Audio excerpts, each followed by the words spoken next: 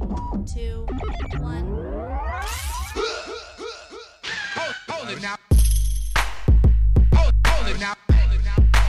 Hold it now. Hold it now. Welcome to the Quincy Jones Show. You are now in the mix with the two-man tower trip, Quincy Jones and Doc Lesnar. Hey, what is going on? Hey, man. First of all, coming off fresh off of a killed venue, you already know it's your favorite, number one in your hearts.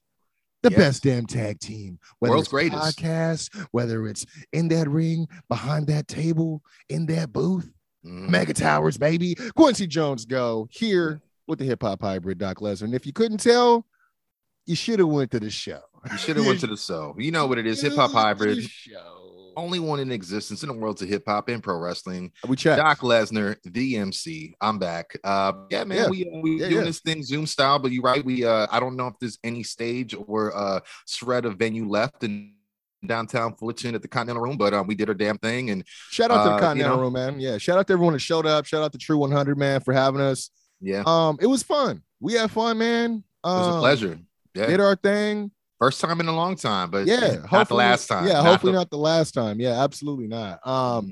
But obviously packed show. So let's get into it, man. Yes, we had sir. Forbidden Door. We also had Blood and Guts. You know what I mean? And then unfortunately, we do have some predictions possibly to make. I haven't been paying attention, but I know that there's something about money in some sort of bank that's going on this Saturday in Vegas. I heard that. But yeah, let's start off, man.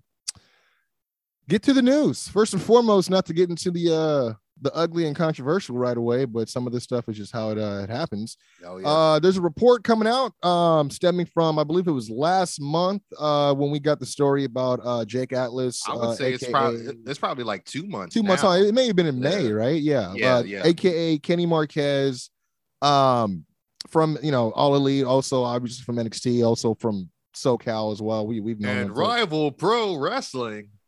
We booked him. It's like cheap pop. Yep. But yeah, report shows that obviously there was a situation where you had like a domestic violence battery type of situation. We didn't go too much into it on the show because it was pretty much everywhere. You didn't really have to type in Jake's full name before you got a chance to read an article about it. But a new report notes that the court documents filed last week showed that the charges were actually dropped after officials determined that the case was, quote, not suitable for prosecution, end quote. Court records also reviewed that the arraignment hearing in the case slated for Tuesday, June 28th, this a couple days ago, was actually canceled with the case considered closed. So, and you're right. Yeah, the arrest was on May 23rd. So, about 2 months. Yeah, relatively 2 months ago. Yeah. I mean, and I'm sure people have heard about it by now. Like I said, we were trying not to dive too far into it till we got all the details. We have booked Jake. We've had the pleasure of working with him. And knowing them to some extent. So we also didn't want to add to any negative toxicity as the IWC likes to breed anytime something crazy happens. But it was interesting, obviously it was a domestic, there was, alcohol involved. But the thing that kept me too was I was trying to figure out when the other shoe was going to fall on this whole Brandon Vink, Duke Hudson thing, because that was a big thing that kind of got said and then kind of got washed over. Yeah, it got a little swept under the rug, but you know. And for those who don't, it seems like some reports have alluded that the boyfriend in question that was part of this was Brandon Vink / Duke Hudson. And I say Brandon Vink because that's the name that's attached to the police report. And that was his first name. If you remember, he had a real brief stint on the main roster when I think Shane brought him up.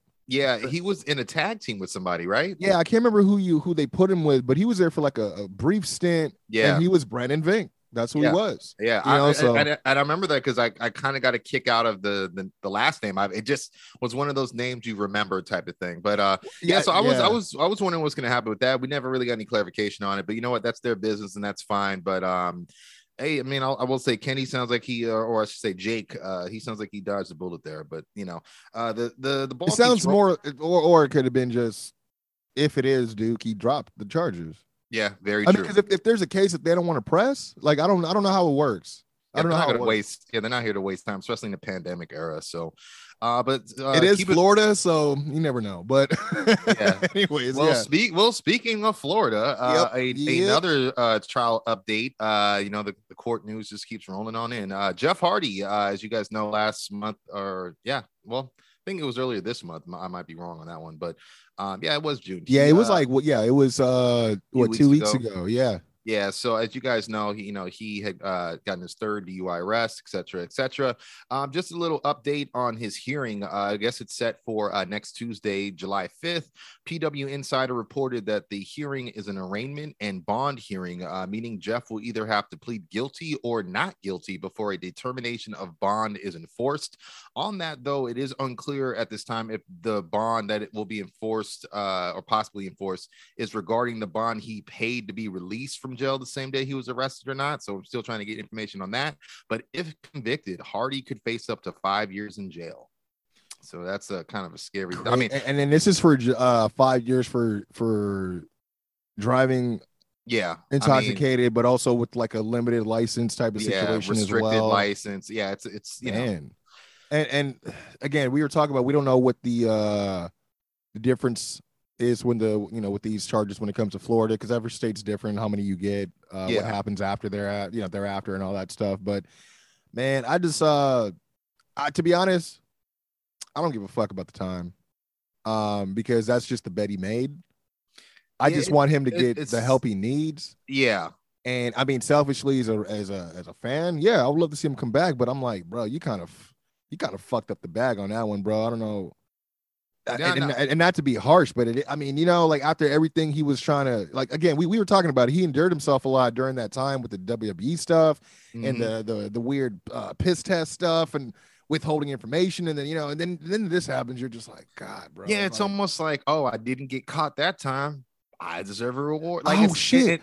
Hey, you didn't tell me how lax it was behind the stage, Matt. Like, oh, you said piss tests are optional. I gotta take it and bring it back. Yeah. So if I don't, it's on me. I mean, don't get me wrong. I don't want to make light of it. Nah, but it's but the guy's had a lot of chances. I don't know. I'm weird. Like I guess I'm more cut and dry where I'm like, bro, you talk about your family and your child and your children, and you talk about when WWE wanted you to go to rehab. You're like, nah, I ain't leaving my wife and my kids for nothing, bro. But then it's like, but jail was much worse. I'm saying right? Like, but are you thinking about your wife and kids when you driving and drinking, bro? Because you could die. Not even the fact you get caught by a cop. You could die. You know what? That's a good point. I think I'm fighting my inner fandom because, me, man, I've been a Jeff Hardy fan. I've rode with him even, through that just horrible situation with Sting at oh, bro, you're talking to the biggest Scott Hall fan, so I know what it means to dig in and stay the course despite the public perception of it. Absolutely. So but I don't know, it's just stuff like that where I'm like, bro, you've been kind of given a lot of chances, man. Like, yeah, seriously, especially this late in your life, like to prove that you're not that. Like, come on, bro. Like, just get it together, man. But anyways, I was gonna say, to kind of segue to another native North Carolinian, North Carolina. Flair country. Ric Flair, if you guys been on social media or have a pulse and enjoy wrestling, you know that he's been busy prepping for his final match, quote unquote, asterisk, as I like to say, because that and his new food venture, I don't know if you saw the Woo Wings he got coming out. Got you. Oh, yeah, that's right. I did. I was like, yo, this is insane. Like, got you. Get your money, Flair. Like, get your money, bro. But this ain't it.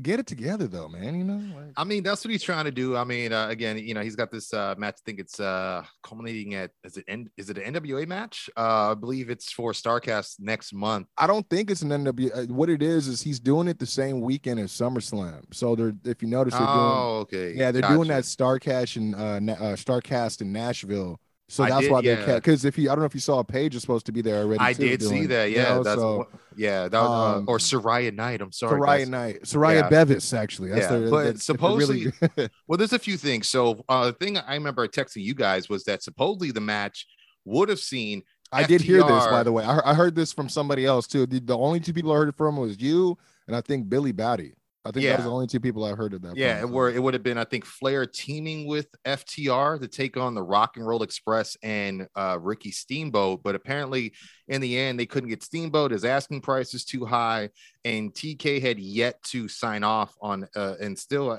from what I heard, is yet to sign off on FTR's involvement. So, which is so weird. It's not weird because if something happens, they're attached to that shit. In a weird way, you know what I mean? Kind of, but because all it takes is, what happened? What happened to Flair? Well, he was teaming with AEW stars Dax Harwood. Yeah, but I find that to be to me. It's WWE logic, to be honest. It really I was gonna say it's like when they, you every time you think about Heart Foundation going in, you think about Dax and Cash are the ones that beat up that dude that thought he could take liberties with Brett. It's one of those like infamous things. So I don't think it'll hurt him too bad, but that was the last I heard about it. But Flair has been trying to get in shape regardless. And Jay Lethal has been the one that's been training him or retraining him, I should say. And I heard that there was something going on where Jay Lethal was a little, I guess, piffed a bit because he's helping and investing his time with Flair for this last match, but he was not asked or booked in a match on the actual card for that event. So I know he had I don't know if he aired out grievances on social media, but Ric Flair recently kind of opened up about it. He said Jay Lethal's got an attitude. He wants to be part of the show, and I said that ain't gonna happen. That happens, and all of a sudden, everyone's feelings are hurt. See, okay. Yeah, that's I don't like that. And then he says, I don't have the authority to put him on the card, so I think he's upset about that, but he'll get over it. That's the only thing I heard was that part. I didn't hear that whole first part. Yeah, which to me that's I'm sorry, hey, it's Flair, but that's some trash human being ass shit, bro. That's kind of how I felt. It's like, you're good enough to do my. I mean, it's like you're tied to Jay Lethal for probably life because of that. Want to impact. Yeah, it's one of his more infamous modern segments with Flair, and as far as Jay Lethal, I kind of put him on the map a little bit. I was gonna say, I'll even say top 10 most viewed moments because even when years go by, someone circulates that online. Bro, almost every month it comes up. Yeah, like someone will have a clip of it, whether it's on YouTube.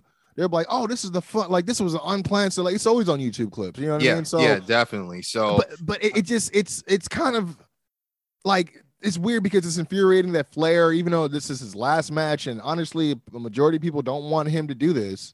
Yeah, because he has a fucking pacemaker in his body. I think, he's already swore that he's not going to take his blood thinners that day. Which I'm like, what? You're going to try to get fucking? Wow! Are you trying to get fucking color in your last match, dude? What the fuck are you doing? So it's one of those things where I'm like, you still think you're Ric Flair and that anyone would be just lucky enough to be the one that's training him for his last match. Yeah, that's the bullshit. I don't like that shit. I just feel like I don't say he owes Lethal more, but I just feel like there should be more of a respect there. You know what I'm saying? But I don't know. But I agree with you. I mean, look, I'm not saying, hey, he should be on the show against him, but throwing him a bone on the show, it's not like this guy's a jobber. And it's not like Lethal being on your show is not gonna boost, the viewership. And let's be real. If he were to have the match with Flair and he beats him, whatever, like that's not going to be a gift he can give him while he's in AEW forever. Like that's another thing he can talk about that he's done as a heel. You know what I mean? But exactly. Anyways. But yeah, that's the latest on that. But I know you had some news with Miro that you wanted to get into. I wouldn't call this news more than just an opinion, gotcha.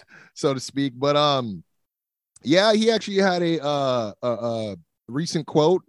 He was interviewed via What Culture about the TNT Championship. Obviously, he had, I think it was only one, or did he have two reigns with it before he had to take some time off? I can't remember. Yeah, he obviously had it once. At least. I think once for sure. Yeah. But he says, quote, I take a fault of maybe being too good of a champion because ever since I lost that title has gone to shits. I didn't get that first part. That's crazy. Okay, go ahead. And that's nothing but to blame Sammy Guevara for that. So he's got to bear the cross for that one. So say the Redeemer. The Redeemer. Yeah, man. Now I come into your home. That was pretty good. That was actually pretty good. That was really good, actually. I didn't mean to, with my hot wife and my flexible money.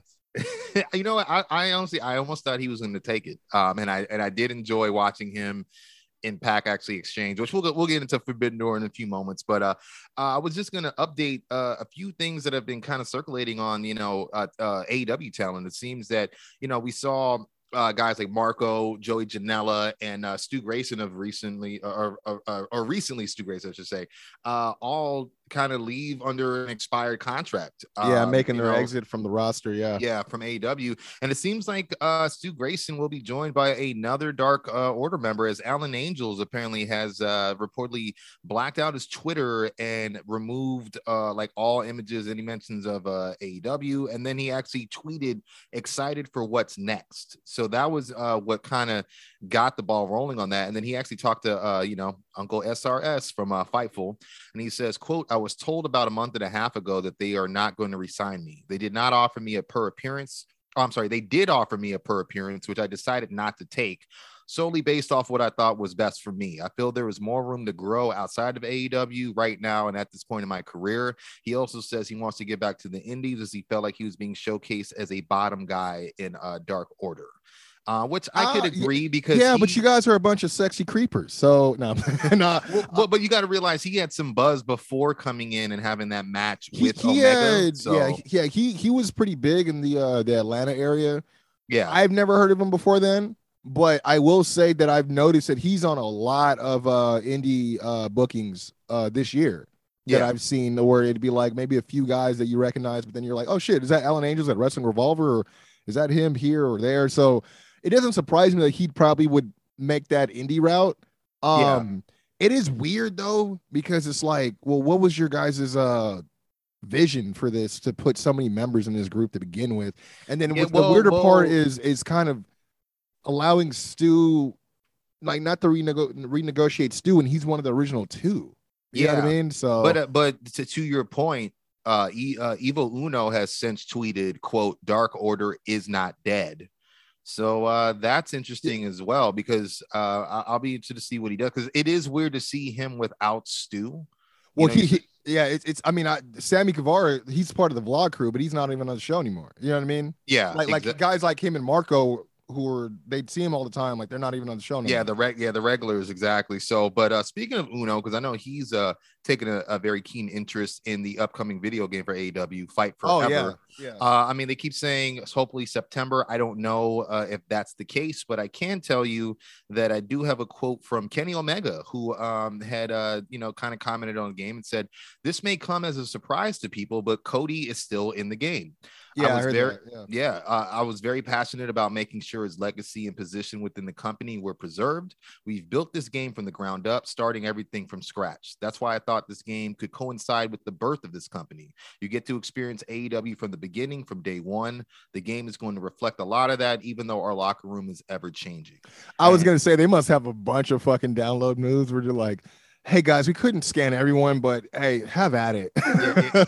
Basically. But at this point, Cody joins the confirmed character list so far with Kenny Omega, Chris Jericho, Hikaru Shida, Darby Allin, Jungle Boy, Owen Hart, Sting, CM Punk, Bryan Danielson, Adam Cole, Ruby Soho, Chris Statlander, and Nyla Rose. That's actually cool that they decided to add Punk. But the thing is, I mean, that's what's going to get people to buy that damn game. But see, then again, the Cody thing will too. Because I heard that the developers at 2K22, they wanted to add him as a downloadable character. Oh, really? But they weren't able to get him in time or something like that. I mean, I feel like they could still do it, but whatever. I feel like they could too, but I think it's based on WWE scheduling of things and what they're willing to pay for, and you know what I'm saying. So yeah, definitely. I mean, especially y'all can take Nash Carter out of a pack, even though we've already prepaid for this motherfucker. But which is crazy. Yeah, you can't give us a suitable replacement. Like fuck, man. And then one more minor thing I forgot I wanted to just throw in there is if those who watch Monday Night Raw, you guys saw something we didn't think we'd ever see, and obviously John Cena was coming back. He was celebrating 20 years of being John Cena in the WWE, debuting there. But we saw some, I guess if you want to call it talking heads, some familiar faces that are not in the company, but with AEW. Paul White, Big Show, Bryan Danielson, the former Daniel Bryan, and of course Chris Jericho. So a lot of people were wondering how that came to be, and apparently they just contacted Tony and were very straightforward, and apparently they virtually got everyone they wanted on the show. I don't know who, maybe Mox or somebody. I can't imagine who else has familiarity with Cena, or is it a like long-term rival with him that he would need to, say anything. But I thought that was interesting because it's the first time we've actually seen WWE openly work with AEW in a sense. Yes and no, because WWE did the same thing in reverse late last year when they had a lot of those A and E pre-recorded stuff, because by then some of the stuff they recorded were people that were no longer with the company, so they had to get clearance for that too. So it's happened on a smaller scale, but in the sense of it's WWE asking them, that's different. That's 100%. Yeah, because now they're acknowledging them, like, in the sense, because we're used to seeing. I mean, like we talked about Sting, Joe, and AJ Styles, dropping a video for Impact, a few weekends ago. So just interesting to see, like you said, that the request is coming from WWE side, because like you said, they got to acknowledge now, and that's just not something they used to do. But so I just thought that was a good note. But other than that, man, I just wanted to kind of get into some of the post-show scrum and information from Forbidden Door. You guys know that Claudio Castagnoli, the former Cesaro, has officially joined AEW. Things to know is that his deal is long-term, and apparently this is interesting. Tony started talking to him the day after the Los Angeles forum show that we went to. Yeah, I heard it was they've been talking for a while. Like, it wasn't just oh shit, Brian's out, let's see what we can pull the trigger on. Because I heard that they had a different way for how they wanted to bring him in. They didn't say why. Yeah, I'm gonna get into it right now. It's very interesting. Is that he says, "quote I wasn't sure if he would be coming in here or Death Before Dishonor," which sounds like he's gearing for a Death Before Dishonor event for Ring of Honor. Which is you did? Oh no, they brought that up that they're going to be doing that. Okay, I didn't realize that. Yeah, because little seeds about it, like Jay Lethal challenged Samoa Joe, and then Daniel Garcia beat up Wheeler Yuta on Dark for trying to get out his pure championship. Oh, too. I see it. It actually just says he revealed using the question as an opportunity to announce the next Ring of Honor event. He said that if Brian made it back, there was a good chance that he probably would have started at Death Before Dishonor. And what it is that's funny is that he said when Brian came to him, letting him know, like, hey, I'm not going to be able to come back, but I do have someone I think would be a good replacement. And he pitched Claudio. He said, that's funny because I already have him under contract. So I thought that was pretty interesting how that came to be. But Claudio has commented on, coming to AEW at the scrum. He says, let's see. He says, what is most important is who the fans are excited to see. Who is my dream opponent? I don't care. Who do you guys want to see me wrestle? And here in AEW, all that stuff can happen. I could probably give you a short list of who I don't want to step in the ring with, and that's nobody. You know what I mean? So to me, I'm a kid in the candy store. When you go shopping and they go pick whatever, and you just stand there like, I don't know what to pick. I've just come in here and I don't know if you can tell, but I'm very happy and it fits. This is my first night, and I told this to a bunch of people, but this is my first night and I feel like I've been here for years. It just fits and it just feels awesome. Also adds, the last time he faced Kenny Omega was in Ring of Honor in 2008. And I think we've both grown a lot since then. I think that's just worth a mention. 2008? I mean? Yeah, bro. What is that, 14 years ago? Yeah, and he said that's worth a, he's like, that's just worth a mention in my opinion, don't you think? They should hold on to it and wait for that 15-year mark and then fucking pull the trigger on that. Exactly. Shit. And we had, what I thought was great was we had three, I would say, distinct names from the WWE side that were very happy. The man Becky Lynch simply tweeted to Claudio, yes, with all exclamation marks. Austin Creed, obviously Xavier, let's go. And then Naomi actually said, so happy bro is back. Woo, chills with a bicep emoji. So it seems like there's a lot of positive. Did you see the side of his sleeve too? I think it was like the up, down, down. It was something like video game related, right? It wasn't up, down, down because one of them was diagonal. Oh, maybe he couldn't do it because they own the fucking logo and shit. Yeah, it's probably something among them that they know. But I did hear that he was. Go ahead.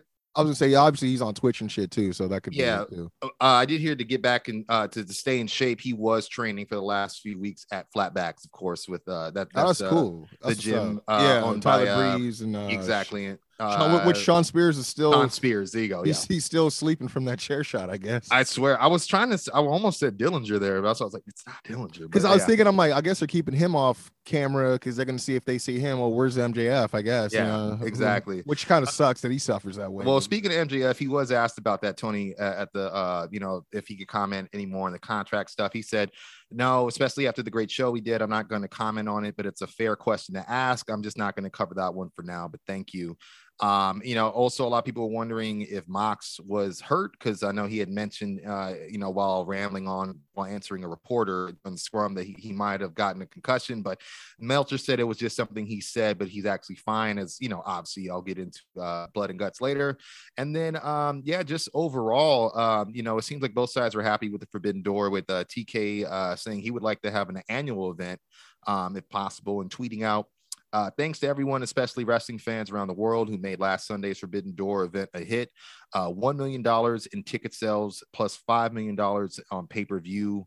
And you gotta consider that's without Bryan Danielson, Kenny Omega, the long list of guys that we could have seen, that CM Punk, guys like that would have probably made it even more, in terms of dollar amount at the gate. But that's still a pretty good feat for not having their all their heavy hitters, I will say. And then we got of course Takami Abari from New Japan side. He had told Tokyo Sport. Okay, I'm sorry, I had to do that math real quick, because when you said 5 million, I'm like, what? I'm like, this nigga said that they had 100,000 buys. What are you talking about? Then I'm like, oh, $50 a pop. Okay. Yeah, there you go. That makes sense. Mm-hmm.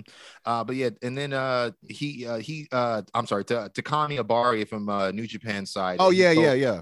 He told Tokyo Sports he'd like to see a continuation of the event, and say, quote, "I think there is a need to see this event in Japan. The 50th. I was just going to say that. Yeah, they can't just keep it in America. They're going to have to at some point. Yeah, no, well, yeah, he says the 50th anniversary year is a good opportunity to make that happen. I think there are fighters from AEW who would like to compete in front of Japanese fans. So yeah, I think 100%. And there's some that maybe haven't had the chance yet and would love to do it, and the fans would love to see him, Exactly. So, but yeah, that's pretty much all. Ishii and Miro. No, I'm playing. Well, yeah, I can't believe we got robbed, dude. Everybody wanted. I mean, I can think of a couple of dream matches. Shout out to Clark Connors, though. Not to get too early into it, but yeah, exactly. But that's all I got for the scrum. So I'm sure. I mean, we can kind of transition to a little bit of review of the event. We kicked off that 6-man, very fun. I think it was a very good way to kick it off, and I think it was good for Umino to get as much of shine as he did, which led the catalyst to you getting that extra point later, where you did get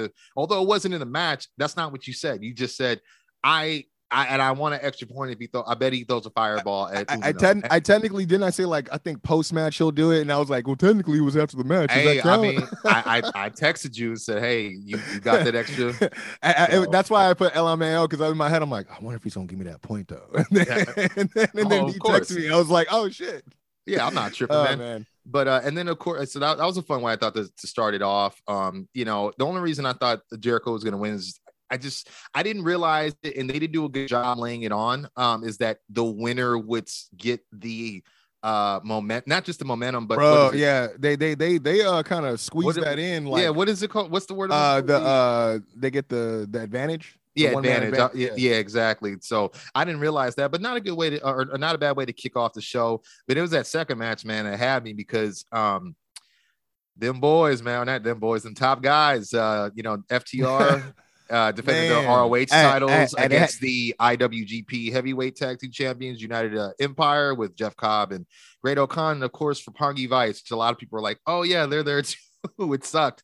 But you want to go New Japan, it makes sense. It's one of their popular teams from over the years, so I get it. But yeah, and then that kind of added fuel that people thought, oh, best friends are done. Yeah, he's doing the Roppongi thing. But now let me say this: they had us in the first half. I ain't gonna lie. I was gonna say, because you text me and you go, man, you was like, this pay-per-view is cursed or something like that. So I was really like pissed, and I was like, I need to tell him without telling him, because it was just like one of our guys, you know what I mean? Like one of our favorites. I was like, exactly. Because when you said it, I knew, okay, that's an injury, right? So then I was just more like I told you, let me know when it is, because I don't want to see it in the severity of it. Because I'm telling you, man, ever since I saw Phoenix and dislocate his elbow, I just can't unsee that. There's days where I grab my elbow while watching. I grabbed it when you said it right now. Yeah, I'm telling you, bro. I mean? Yeah. It reminds me of that show Scarred on MTV. It's like, why are we watching this? Yeah, like, straight up. Yeah, seriously, man. But I did see it. It sucked that it was a spot that you normally see them do, that drop to a whole elbow. And it's not until, I tell you, man, they kept putting over the tenacity of Cash having to fight They were like, man, Dax doesn't come back. That doesn't sound good. And I bought into that. Bro, And then I told McFly I got work, bro. Yeah, straight up, because I still thought maybe he was hurt and just working through it. And it wasn't until after the fact I found out, oh, this was actually a work. Well, damn it, those guys need an Oscar too. If you want to give them all, the gold, go ahead and give them an Oscar. Because I was on the ledge of like, is this a work or not? Because even when he came out, there was a tweet he said or that he put out. I can't even remember. I know. It says separated shoulder, bite a towel and rub some tequila on it. It'll be fine. Yeah, exactly. Yeah. But let me just say this match was awesome. I was gonna say that's the reason why I got worked and loved it is because it's been a long time since I've been able to get work, and it's refreshing. And then the second point is that storytelling, bro. Very great. Yeah, right. Like I didn't see that coming. It just fully put it on a stamp of like you heard the pop when they saw fucking Dax making his way back through the tunnel before you even seen him on camera. And he still looked like he was in pain too. That's why I'm like, dude, bro, give this guy, But, and he's selling it because he's still got the tape on it. Days later. Yeah, exactly. So hey man, like this was a great match too. I don't know if you saw Great O'Con. Did you see when Great O'Con? Oh, everyone says it was like an oversell, but it was an epic oversell when he sold the Tornado DDT from fucking Trent. Oh, I did see that. Yeah. So he rolls, gets up, and then rolls again. And then I saw him tweet it. Great O'Con tweets this. He's like, "I'm trying to be the Scott Hall of AEW." I died. Wow. I was like, because you know how he oversold the stunner. Yeah. I was like, yo, that's a real specific reference, but it's pretty hilarious. If you get it, you get it. Yeah. Yeah. And then as we roll on, we had a nice inaugural All Atlantic Championship match. Great 4-way, 4 different styles. Yeah, it was a great 4-way. I'm just still weirded out by the title. I don't know what it looks like the male version of the new women's title. Like no, I agree. It's got a very similar design to it, but it looks nice. I will say I like the colors and all that. But great match. And you mentioned Clark Connors earlier. You know what? He wasn't Ishii, but he wasn't someone to scoff at either. He got his shit in, bro. And the crowd was showing love. That would have never happened in a WWE show. They would have shot on him. Yeah, definitely. Yeah, because they're two. I mean, not to say it's bad being loyal, but sometimes when you're so loyal, you don't have room for anyone else to like even give you intrigue, But no, I mean, a couple spears. He got his shit. Everyone got their shit in. I thought, and I really thought Miro was going to take this, but you know what? Good look to Pat. Yeah, dude. I really wanted him to be honest. Yeah. The way he had him in the middle of the ring, and I'm like, are they not? Did someone not ring the bell? What's going? Why are we? Oh, this match is still going. I'm like, okay. And even like, I think I mentioned it earlier, the fact that him and Pac were able to just do business. Love that a lot. And then I wonder if Black and Miro are going to have some sort of thing after this, because he did have him beat, and then he hit him with that black mist. Dude, he just staggered over to him. I'm like, and that's the thing what I like about Malachi is sometimes you just forget about the mist. Yeah, until he hits you, you're like, oh fuck, that son of a bitch! I forgot he always has that in the talk. But I'll be honest though, that'll be a good contrast because you got the pagan, as he called him, and versus the Redeemer. So that could be interesting, But congrats to Pac. And then of course promos would be good. Yeah, the promos would be good. Yeah, definitely. Yeah. Congrats to Pac, 100%. Yeah, and a lot of people said it was well deserved. I mean, this is kind of like his first championship. I mean, obviously he was a Dragon Gate champion for a while when he left, but then like out, as far as WWE, he only ever went up to the cruiserweight. Exactly. So this is a good look for him. You know what I mean? So and obviously, he's not the last man out no more. Lucha Bros had tag team gold earlier this year. So, exactly. Yeah. And I'm going to try to blow past the rest of this card because it was kind of long. We did have the quote unquote Bullet Club, Phantasmo, and the Bucks coming out to the old BC music, old BC gear when they were in ROH and teetering. They hate it so much, dude. And it makes me sad. Like, definitely. Yeah, this is the last on BTE. This is the last time we do this. I'm like, fuck. All right, dude. So but they took on Takagi, Darby, and Sting jumping off the top of the tunnel. I know you love that shit, bro. Yeah, I was just scared because he didn't get everybody, but he got right back up, so I love that. The no-sell super kick party was awesome. Oh, great. It wasn't too much. No, it wasn't. I know people were complaining. It was just crazy, bro. Like, it would have been different if he just took it and just looked at him, but he took it and then recoiled and was like, I'm going Super Saiyan, what's up? And then he clotheslines and then takes the fall after. This is what I don't get. Why he is sold it later? Exactly. But yet people will buy, he got hit with a chair, no sell. You know what I mean? No, 2 kicks to the face isn't a chair to the dome. You know what I'm saying? In my opinion. Or the back. Or the back. Yeah, exactly. Like, yeah, but he has padding on his shit. Yeah, but still, but he has a history of back problems, you know? So that's why I don't know. But I thought this was a very fun match. I just love that Sting's living his best life right now because he fucking deserves it. Bro, because they were about to shelf that dude with dust. Bro. Like, have him roll up to like these legend panels and do all that. I had no idea he had this much left in the tank. Bro, that's what gets me is like, I thought we saw everything he had left in Impact. And it's like, no, not at all. Like, and he was just kind of my non-alcoholic beer. just trying to, like, you know, storybook fairy tale ending. Might as well end up in the one place I never went to, WWE. That sounds great. And then it's like, they fucked it up. Yeah, exactly. Now he gets to go out helping champion a new promotion. You know what I mean? So it's really cool. Elevating young talent. And shout out. I mean, I hope they do go back to Japan, because if they were able to bring Sting over there for some New Japan stuff, that'd be a great. Yeah, exactly. But anyway, we had the women's title, AEW women's title, Thunder Rosa versus Toni Storm. Excellent match. The only thing it suffered from was the fact it was the standalone match did not have a New Japan element to it. But as we usually talk about, is they don't usually showcase women's wrestling. They have the association with what they call their sister company, Stardom. But you know, I mean, they could have done like her versus, I don't know if she's over there, but maybe B Priestley or something. Yeah. That would have been great. It didn't have to be an actual, you know, because they already have Japanese women in their division, so it didn't have to necessarily be, you know what I mean. And to be honest, they should have fucking brought her up against fucking Mattia. Nah, man, they should have brought in fucking Kairi Sane, yo. Yeah, but she's been in talks with WWE still, and she's like an ambassador for them. Yeah, no, she's gone. They brought her back. She's already came back for fucking Stardom. She did. Oh, okay. She left. She ended up finishing up her ambassador duties like earlier this year. Oh, okay. Because I remember she was trying to go to an anniversary show, and they did not let her go do that, even though she wouldn't have been wrestling, which is crazy. But like, remember when your big Samoan almost killed me? And I didn't sue you. Yeah, so you kind of owe me this. Yeah. I will say though, B Priestley kind of would have worked, because even though she's not with AEW anymore, she could have just ran in and really could have cut a really heel promo. You know what I mean? AEW and Thunder Rosa. So the only thing I didn't like about their match is the fact that she hit her with her finish and she kicked out. Who's that? She hit her with the Fire Thunder driver, and she kicked out, didn't she? Yeah. No, she beat her.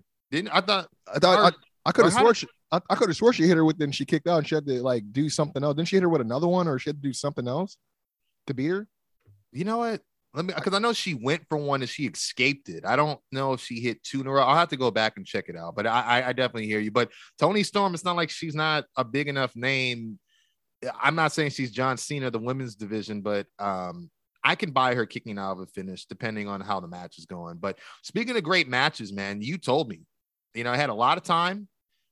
Had a good build, and you know, even the post match was fun. It's possibly match of the night for some, just in terms of excitement. I heard the backstage environment was crazy. Oh yeah, I bet. Will Ospreay defending his IWGP United States Championship that supposedly is rightfully Juice Robinson's, going against Orange Cassidy. Oh yeah, okay. She ended up using the curtain call. Yeah, that's what she ended up doing. Oh, that's right. No, the Reckoning.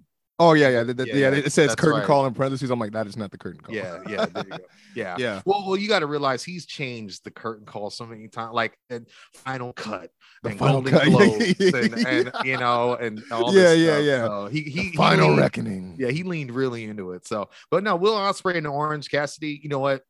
When they set this up, I said, I don't get it. And then I saw them mix it up a bit on Dynamite, and I said, okay, I kind of get it. But like you said last week, it seems like Ospreay is really doing some selling to showcase Orange as a real threat, right?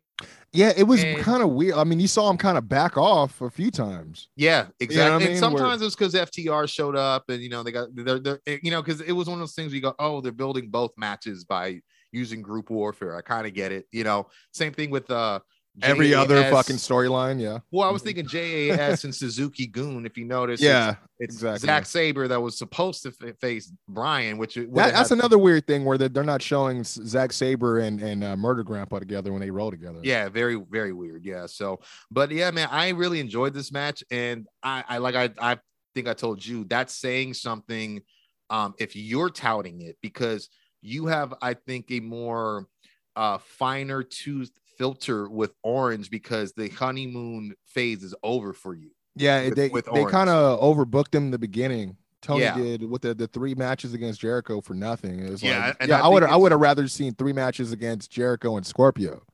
Yeah, you know no, definitely. Yeah, definitely. And I think, don't get me wrong, it wasn't, I think, maybe most people's cup of tea, depending how hardcore of a fan you are, but it did exactly what it's designed to do. Orange Cassidy you're right. Is a bona fide star. Probably moves, I would say he's in the top 5 merch movers in that company. You know, even with guys like Cole and guys like Punk, I still think so. I'm thinking Danielson and also Moxley too. They're probably moving. I mean, I would say BCC is a group. You know what I'm saying? You know what? He may be number 5 now since they took all of MJF's merch off. So yeah, exactly. Yeah, that's very and very Cody ain't on there no more either. Yeah, so very true. But this, I mean, yeah, when you said it, I said, okay, I got to check this out. Because, like I said, because you're usually a little tougher on Orange's, involvement, what he's doing. Yeah, that's the one time I'm a little realistic when it comes to him. I don't know. There's certain things I'm like, they got to try a little harder, because I've been watching this shit for too long, dude. So exactly. Yeah. But no, very fun match. And then of course at the end we had the return of Shibata, which I thought was crazy, because I know he's come before, but he hasn't wrestled yet. He's shown up before to a live crowd, I think in the LA dojo. Yeah, he did an exhibition. Like, not really a match, but he rolled around with someone at an event a couple of years ago. It may be at Wrestle Kingdom. Now that I think about it, it would have to be something big like that. Yeah. But yeah, this was good. That was a real wholesome little moment, man. Oh yeah, with the glasses. It was cool. Like, it was cool. And then the same thing was, I heard that a lot of people backstage didn't even know he was there. Man, Ty Conti, she was saying how she text Sammy, oh my God, I'm gonna die right now, because she saw him walk past her, and he's like, what the fuck's going on? And he's like, Shibata's here. So for the wrestlers to be that excited, that's cool. And not even just the wrestlers, but not to insult Conti, but I think the way she's been showcased prior to AEW, you don't know if she was just picked out of a lineup of models, former athletes, whatever, a bunch of 8x10s trying to get into the exactly. No, you're right. And you don't know, would she know who Shibata is? Like, and I think that's dope. What's funnier is, even she marked out earlier in the first match, because one of her favorites is Minoru Suzuki. So she said that she marked out when he hit the cradle. Oh, okay. She was like, yeah, like on the outside, but in my head, I'm like, hey, that fits. You know what I mean? I'm like, if you want to see some blood from, and you're a heel and he's on your team, stuff like that, I think is cool. But you're right though, because arguably the group that she was in, her class probably wasn't a lot of those 8x10s. You know what I mean? So, yeah, exactly. But I thought it was a real cool surprise for the fans. Definitely. And it's one of those things where Orange Cassidy is one of those guys that, even in a title match, he's one of those guys that get flawlessly win from losing, and it's from doing stuff like, with that match, I'm gonna give Shibata my glasses, you know what I mean? And it's like, he's the guy that's getting the most pop but didn't win the match, you know what I'm saying? So I thought that was really dope. And then I'll tell you, if someone wrote, I had Shibata wearing Orange's sunglasses at Forbidden Door on my wrestling bingo card, I would have called him a dead ass.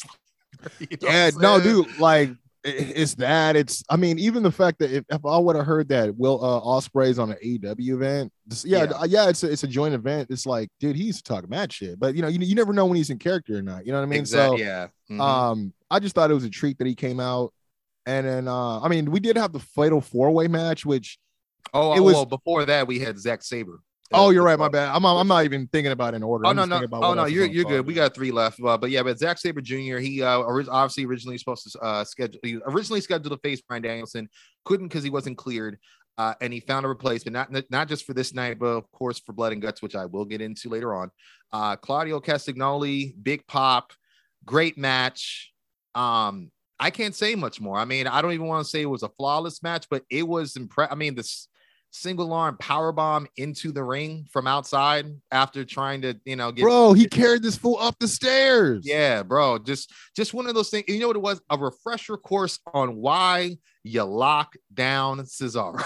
You know what I'm saying? Why you showcase Cesaro, his strength, his tenacity, his physicality, his athleticism, his charisma with the crowd. Like he's got all the tools. The only thing like he's not, I think he's a B+ promo. You know what I mean? But remember, yeah, we talked about this before it was even like talked about, like as far as actually, I remember pitching, if they would have put Cesaro with someone like William Regal to speak for him, I think that would be kind of dope. And this is before the Black Combat Club. You did say that, yeah. You know what I mean? So, but yeah, dude, that was a great match. And I ain't gonna lie to you, bro. As soon as he came out, I was like, well, seems like Giovanni Vinci's dead in the water now. I tell you, man. You know what I thought was funny too? You had mentioned his entrance. So I forgot to bring that music is dope. I'll tell you about that too with Mikey Ruckus, but go ahead. Okay, for sure. I was gonna bring this to the chat and even to the show, but bigger fish came up to get fried. So I just remember there was a rumor weeks prior to this. There was a cameraman that had a face mask on near ringside at Dynamite. And apparently he had the build where people thought he was Cesaro in disguise. So that's why when you see him walk down to the ramp and he's about to enter the ring, he goes shoulder to shoulder with the cameraman and goes. That's why he did that. Okay, I did notice he did that, but I thought maybe he knew him from like WWE or something. Yeah. Yeah, so that's I got curious by that, and I started pulling at that string, and that's what it was I'm gonna make reference to who you guys thought I was, and now you see, same place, same time. This ain't an Elias Ezekiel situation. That's funny, dude. Yeah, I didn't hear about that, but like hearing now, that totally, because I remember seeing that. I'm like, what was that about? I was like thinking, he must know this guy. That's just what it is, right? So, but I mean, after that though, we did have. Oh no, my bad. You want to tell me about the music? First of all, I love his new song. Mm-hmm. And I did see that people were asking Mikey Ruckus, shout out to him. He's the pretty much the head musical director when it comes to all the themes and stuff for AEW. But see, I'm trying to find it now. But someone asked him like, "Yo, how did you do this?" And he said he went with I can't remember the year, but like it was a classical I recognize the cadence of the song. But he said I mixed that with Andrew WK, and you're like, oh, I totally hear that shit. Oh, that's crazy. Okay, yeah, because that electric guitar is chef's kiss, I'll tell you, man. But then I was just gonna get to the remaining championship matches. Obviously, we had the Fatal 4-Way for the IWGP Heavyweight Championship, and then the interim AEW World Title match. But the Fatal 4-Way, we had Hangman Page, Kazuchika Okada, Adam Cole taking on the reigning champ Jay White. I mean, I really enjoyed this Fatal 4-Way. It was just a bit mullied by the finish, which, I think we had talked about it in the chat. Clearly, Cole was covered. It seemed like he got injured at the end. I've heard possibly a concussion. I was wondering, because the fact that he all he did was take one move and then he was about to get put in another move, but then he got into the actual finishing move. But I guess the one he got hit with is the one he sets him up with. Now, the sit out Samoan driver. Yeah. So my thing was, I didn't know if that's when he got the concussion, because he did kind of drill him on that. Like if you look at it, I'd have to go back and check. Yeah, because then the next move is he goes for the Rainmaker Lariat.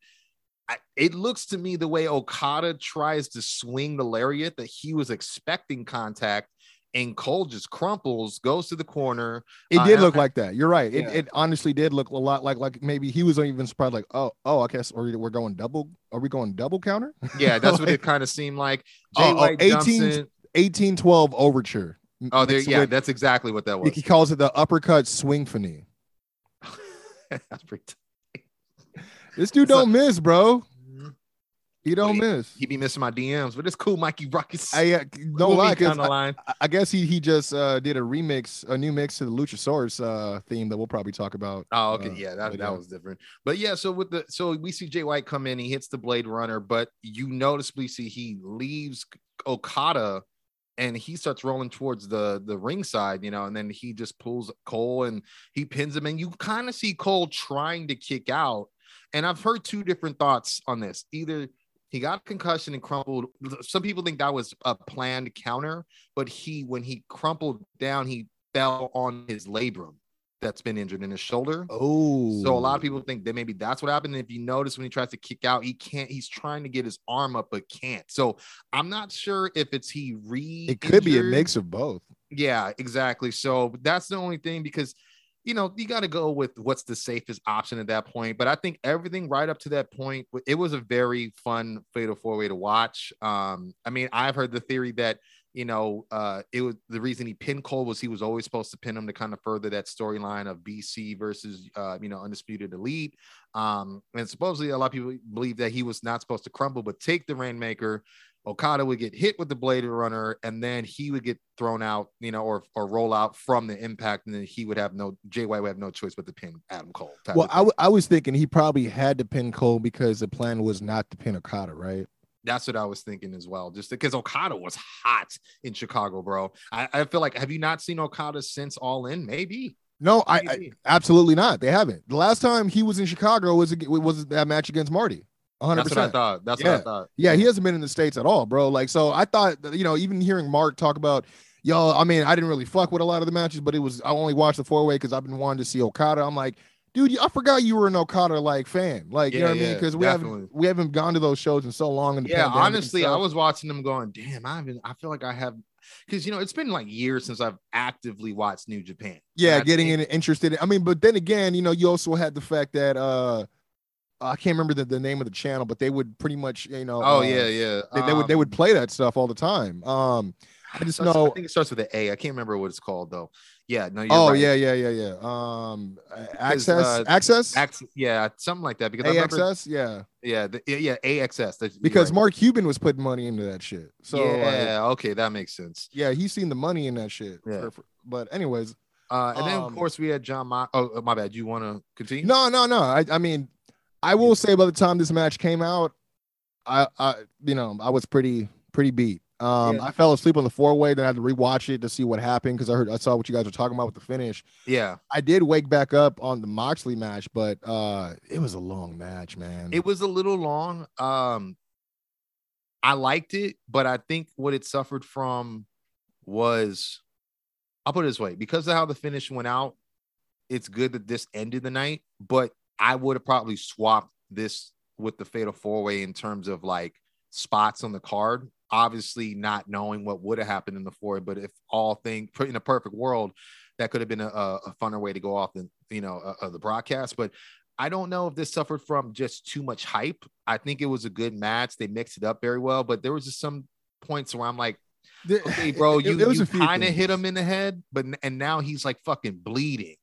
You know what I mean? And bro. Like that spot where he just wakes up. I'm like, oh, did you sleep on a bed of razors, my guy? Like, I'm like, well, how did that happen? Like, yeah. I mean, it was kind of like clearly you could see when he rolls to the and blade himself, and it's like we've been watching this too long to not see the pick up on that the stuff. cues. Yeah, exactly. So like, I even sit there and say this, like, I don't know if the match would have been more exciting if Punk wasn't hurt. Just again, based on the placement and how long it was. Yeah. But I will say, I don't think that match had a chance to win because people knew that Tanahashi wasn't going to win unless they were going to try to push, for that actual match that happened against him and CM Punk, since that was originally scheduled. Yeah. But they don't have the money to keep him in America. You know what I'm saying? To like keep him flying him and all that. So I was like, most people thinking that he's not going to win. Mm-hmm. Which means people are like, oh, wait, so John's going to win? And then people were rolling their eyes at him being a 2-time champ already. So I think that's another reason why people were kind of, whatever. As a Moxley fan, this is what I'll say. When he didn't have to compete in the Casino Royale and was like already, and I guess it was based on his ranking, which they did not do a good job hammering in on commentary. I thought that was too soon then. It should have been a multi-man match with former champions. Well, I guess Kenny couldn't be in there, so no. Yeah, no, that's true. That's true. But maybe him versus Hangman, or I don't know. That would have been good. Him versus Hangman? Oh, yeah, that would have been. Yeah, but I get why they gave it to Moxley because he's been wanting. But I also feel like maybe not put Tanahashi in the match. Since he can't go against Punk, maybe you have Moxley versus Tanahashi with no title on the line, and then maybe you have the triple threat with or not triple, but the Fatal 4-way, I guess, or I don't know. I didn't know if we needed an interim champion crowned at Forbidden Door. I felt like you could have. They were making lemonade at that point. Yeah, they could have just done a tournament, in my opinion, and that would have been funner to watch. Nah, because they already had the All Atlantic one going on too. Oh, that's true. I guess I'm looking at it from a how do you, and they do a lot of tournaments. They do, but I guess I'm looking at it from how you continue viewership.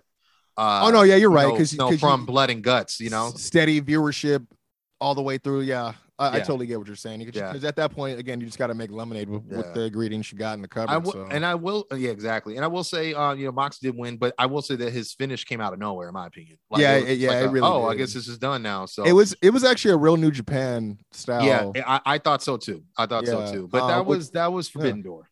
Yeah, man. I mean, most people would be like, oh, maybe next time we'll finally get Kenta and CM Punk instead of whatever. But yeah, I don't know, man. That would be fun. I gave it a solid 8.5 out of 10.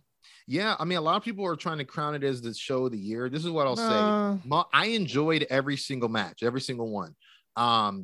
There were some unfortunate things, I mean, because I also heard during the Mox match, there was a fight that broke out in the crowd. So there's a lot of attention off of the match. You know what I'm saying? What the fuck can you fight about at that point? I couldn't tell you. It's Chicago, man. And that think about how, but no, because I'm thinking it was a 10-match card when we did predictions, and that's not counting the 2 other buy-in. That we didn't even, You know what I'm saying? So, yeah, I mean, it's probably a long night, but besides, I mean, I enjoy the matches. I would like to see another one, obviously, with, there's more possibilities. And like I said, I can't help but say that even though it didn't have all the top tier talent you would have liked to see be part of it, I still think, it did well for what it was, and I don't think it's the best show all year, but it's a contender. You know what I mean? I think it's their best show to date. Yeah, but we got 6 more months of this year. Yeah.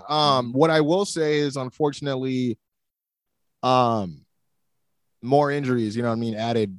Yeah, with Cole, and then obviously, worth noting that we'll bring up I don't know if you noticed, with Santana in the Blood and Guts. Oh match. Yeah. I was very sad about that, man. Yeah. But it's weird because a lot of people they're like, this is going to be the biggest testing ground for AEW right now because a lot of their top guys are not there. Yeah. Mm-hmm. And I'm in my head, I'm like, no, it just allows them to finally focus on the niggas they signed before the niggas that are here now. You know what I'm saying? Yeah. So they get a nice rotation. Yes, 100%. And to establish new stars instead of relying on the ones that came in as stars. Absolutely. Because go ahead.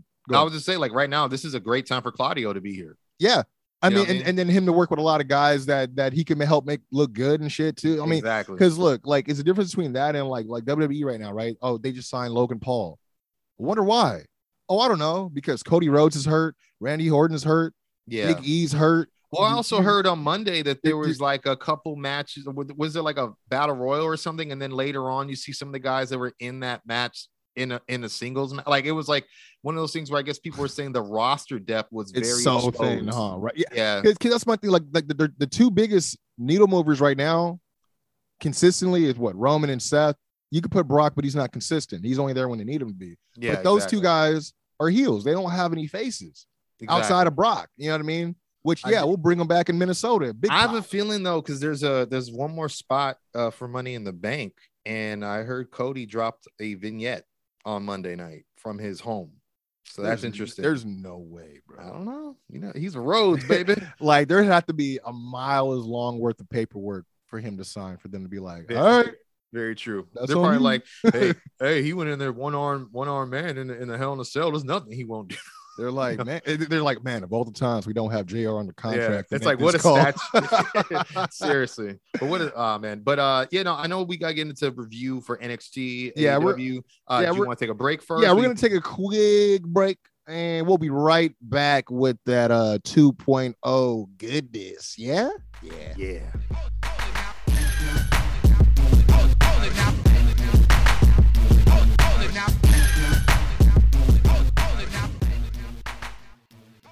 Yo, you already know what it is. It's Quincy Jones Go with that brand new storyline tease drop. This time featuring one of the most buzzworthy, polarizing figures in the industry right now. Free MJF. That's right, the man behind the brand new modern pipe bomb of 2022. The mensch of the cinch, the one and only. Get the shirt right now because Storyline Tees is better than you, and we all know it. Welcome to the Quincy Jones Show.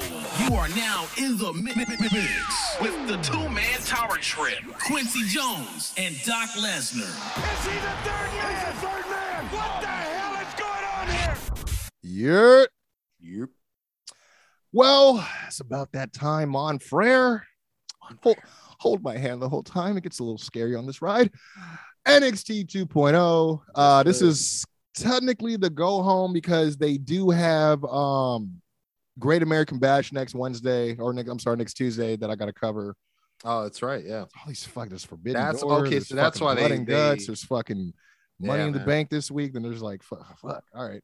They're like, they ain't getting two events on us like that. Yeah, and we just did Forbidden Door. So That's what I'm saying. They're like, what, Yeah. Forbidden Door and Blood and Guts? Oh no, we got a TV special coming next week. Yeah. It's like the A 1-2 combo. Ha but we start the night off. It is the number one contenders match for the women's tag team division championships and all that. It is Katana Chance. It is Kaden Carter facing Cora Jade and Roxanne Perez. Kaden and Cora start the match. The Casey's get some tag team moves in before Katana and Roxanne tag into the match. Match is pretty even as far as momentum until Katana hits a tope atomico on Cora. Roxanne tags back in as she and Cora hit Katana with some quick tag team moves as well before Katana counters a double suplex and floats over and tags in Kaden as all four women fight now before the picture-in-picture. During which Kaden drops Roxanne with a sidewalk slam on the apron. It was pretty good. The Casey's isolate Roxanne with a single crab and then once again with a Boston crab.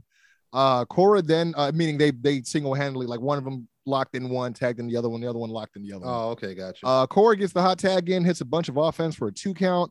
Roxanne tags back in, but Kaden takes her out with a super kick before tagging in Katana, and they go for the human highlight reel, but Cora is on the outside and manages to pull Kaden's leg, which of course pulls her out of the ring, disrupting the attempt, allowing Roxanne to hit the Pop Rocks counter out of the corner on Katana for the win, becoming the number one contenders.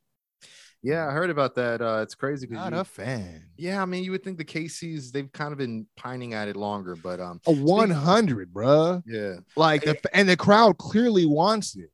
Like, yeah, it's I don't know. Like to me, if you really want women that'll represent that division well and not just be hangers on for Mandy Rose's ass, then those girls are willing to showcase. I mean, them two versus the same girls they went against last week. Feroz and what's up, Valentina and I can't remember the other one's name, but those two teams could have probably a pretty good feud for those titles. You know what I mean? Yeah, I agree. I think that's what it is they're just trying to scramble on what to do. But just a minor note for women's wrestling at NXT.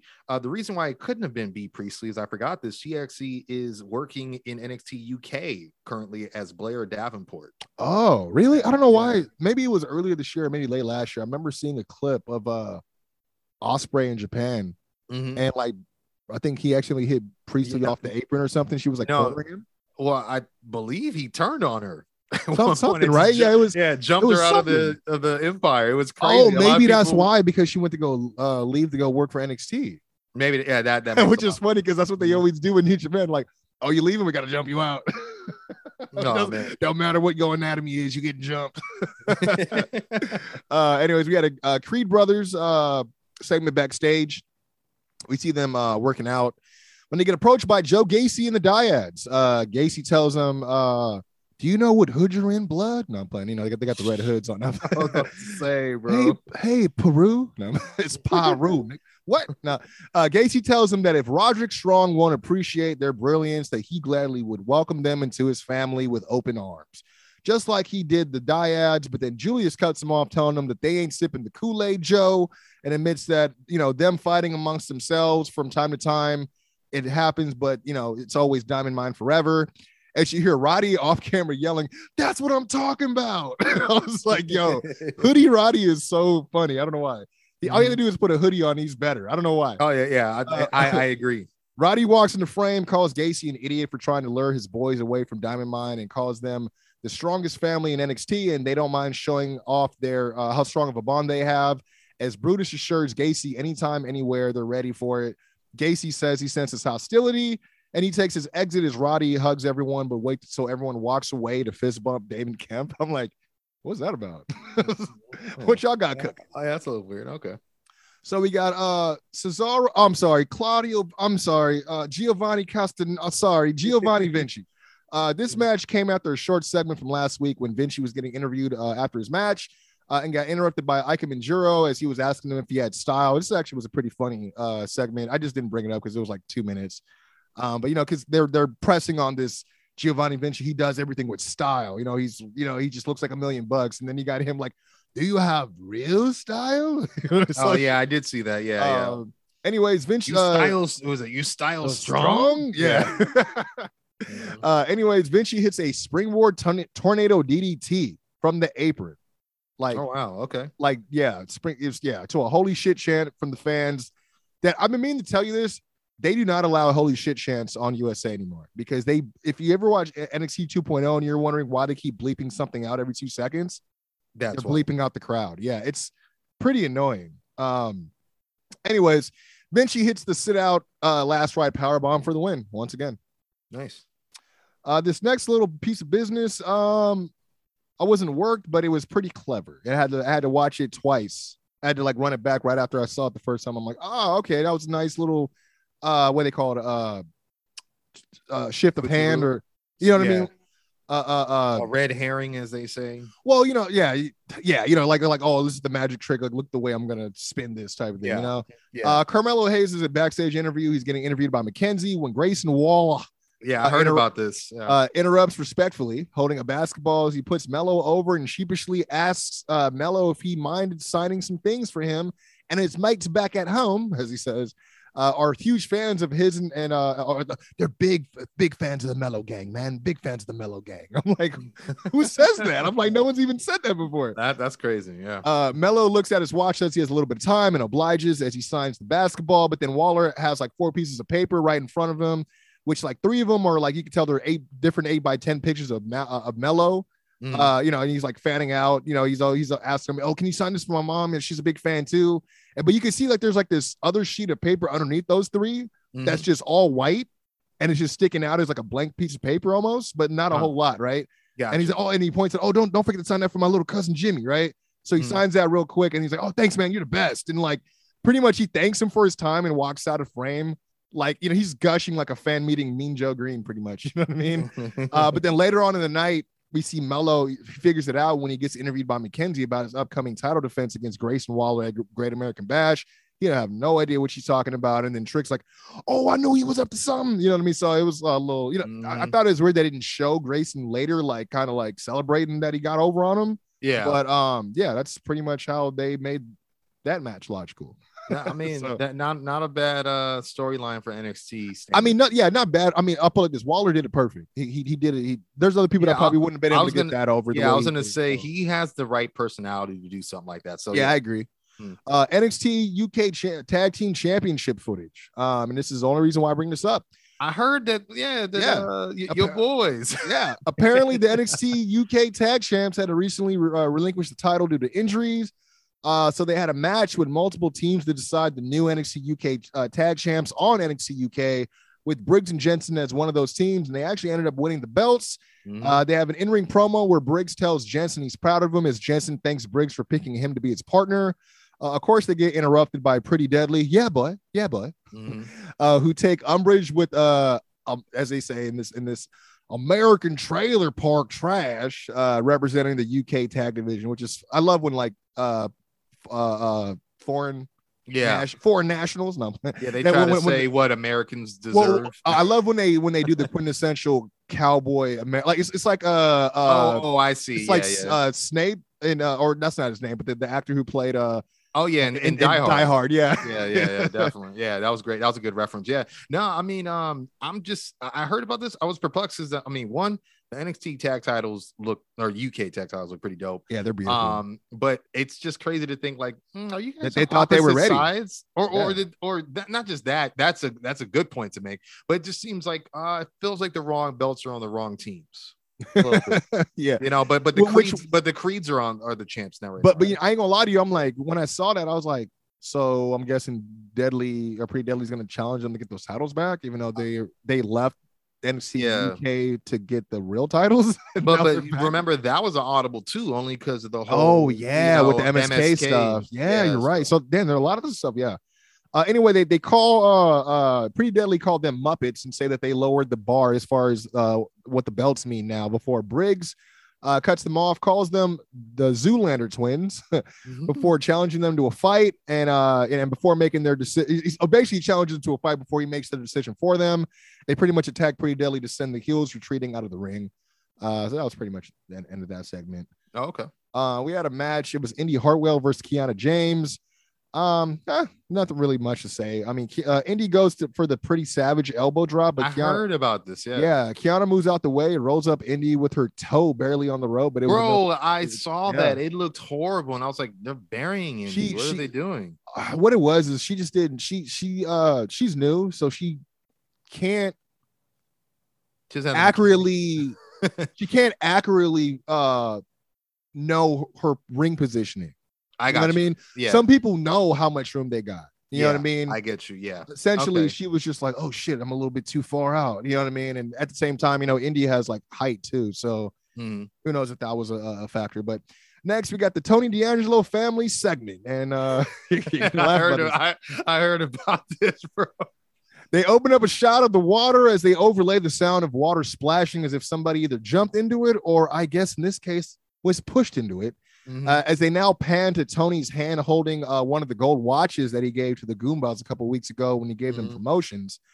They go to a shot of Tony holding the watch in one hand and Two Dimes hat and jacket in the other hand as he says, I gave you the world and what did you do? You tried to come for my chair? You broke my heart. I guess my guess now is you're sleeping with the fishes as he throws the watch in the water, essentially killing off the Two Dimes character. As we know, he was released, which has finally come out now, confirmed. It was a drug policy violation. Funny thing is, Cole Carter, who's the guy who plays Two Dimes, tweeted out after the show, good thing I'm a good swimmer for something like that. So it was like almost like he's like, I might as well try to keep this going. They said they're gonna bring me back in a year. Yeah, I was just gonna say, I mean, it's kind of a weird way, like, I guess that's what they're gonna go with. But yeah, I was just gonna say, what are they gonna do in a year? Like, they could have filmed something, but maybe they didn't have time. Yeah, it sounds like it's gonna get repackaged as somebody else, maybe, but who knows, man. Well, the thing is when I saw the name Cole Carter, I'm like, why does it look familiar? And Cole Carter, Two Dimes, was wrestling on AEW before he did like a dark tryout, and then he did a trial with WWE, and then he just ended up going with WWE. Oh, okay. I was like, all right, well, hey, to each their own. I'm like, don't become crawling back now. We got Diamond Mine versus Joe Gacy and the Dyads, and that's the Creeds and Roddy. Very long match here, where the story told was Roddy and the Creed struggling to get on the same page, where sometimes they would, sometimes they wouldn't. Where they would even do something different to either try to help the match or aid him during the match, but he would still talk down to them because he felt like they weren't listening to him. I mean, like he would tell them to do something, he'd be in trouble. They'd see it and they'd try to, be proactive, and he'd still get mad at him for it. You know what I mean? Gotcha. Roddy kind of did this too many times as one of the Dyads switched out with another one, or the other one, I should say, during this. And they hit what I call the Magic Killer style DDT for the win. I'm telling you, watch, they're going to reveal themselves. It's going to be Oni and fucking Danny Burch. Yo, they stole their move. That'll be interesting though. Later in the night, we see things with the Creeds and Roddy come to a head, though, as Roddy says that they don't listen to him and he will show them firsthand in the ring as he challenges the Creed brothers to a NXT Tag Team Championship match at the Great American Bash against himself and Damon Kemp. Wow. Yep. That's not a bad way to really implode, because most of them don't even get to that point where there's titles involved. Usually that's when the group is the most united. So that's an interesting way to go. That's how I was feeling too. But if anything, they could be like, well, Roddy, how come you ain't gotten the North American title back? Because ever since you lost that, you've been a prick. You know what I mean? You've been heading downhill, boy. I got four segments here, or I got four more things on the docket here. You can get into the fuse lighting, if you will. Yeah, no problem. We had Sanga versus Zion Quinn. I told you last week he had like that kind of little Playboy type of little joint. So yeah, hey, he changed his gear. Oh, okay. There we go. He's listening. Nah, it ain't that much better. Quinn jumps Sanga from behind during his entrance. The match finally starts after several referees have to separate Quinn. Have to separate the two, with Sanga using his height and power to dominate the match early. He sends Quinn retreating out of the ring as Quinn manages to hit a stun gun on Sanga across the ropes. And he starts to take over the match before Sanga regains momentum after a huge body slam. Quinn fights back with a low running shoulder block and locks in a rest hold to wear him down, occasionally raining down some crossface punches, but Sanga fights back with what looks like a standing Taz mission before running to the ropes and hitting a huge clothesline, and then hits the big choke slam for the win. And like I said, worth noting, Sanga changed his attire. He now looks like Goldberg. Black short trunks, black knee pads, black boots, the same black gloves he was wearing, and black elbow pads.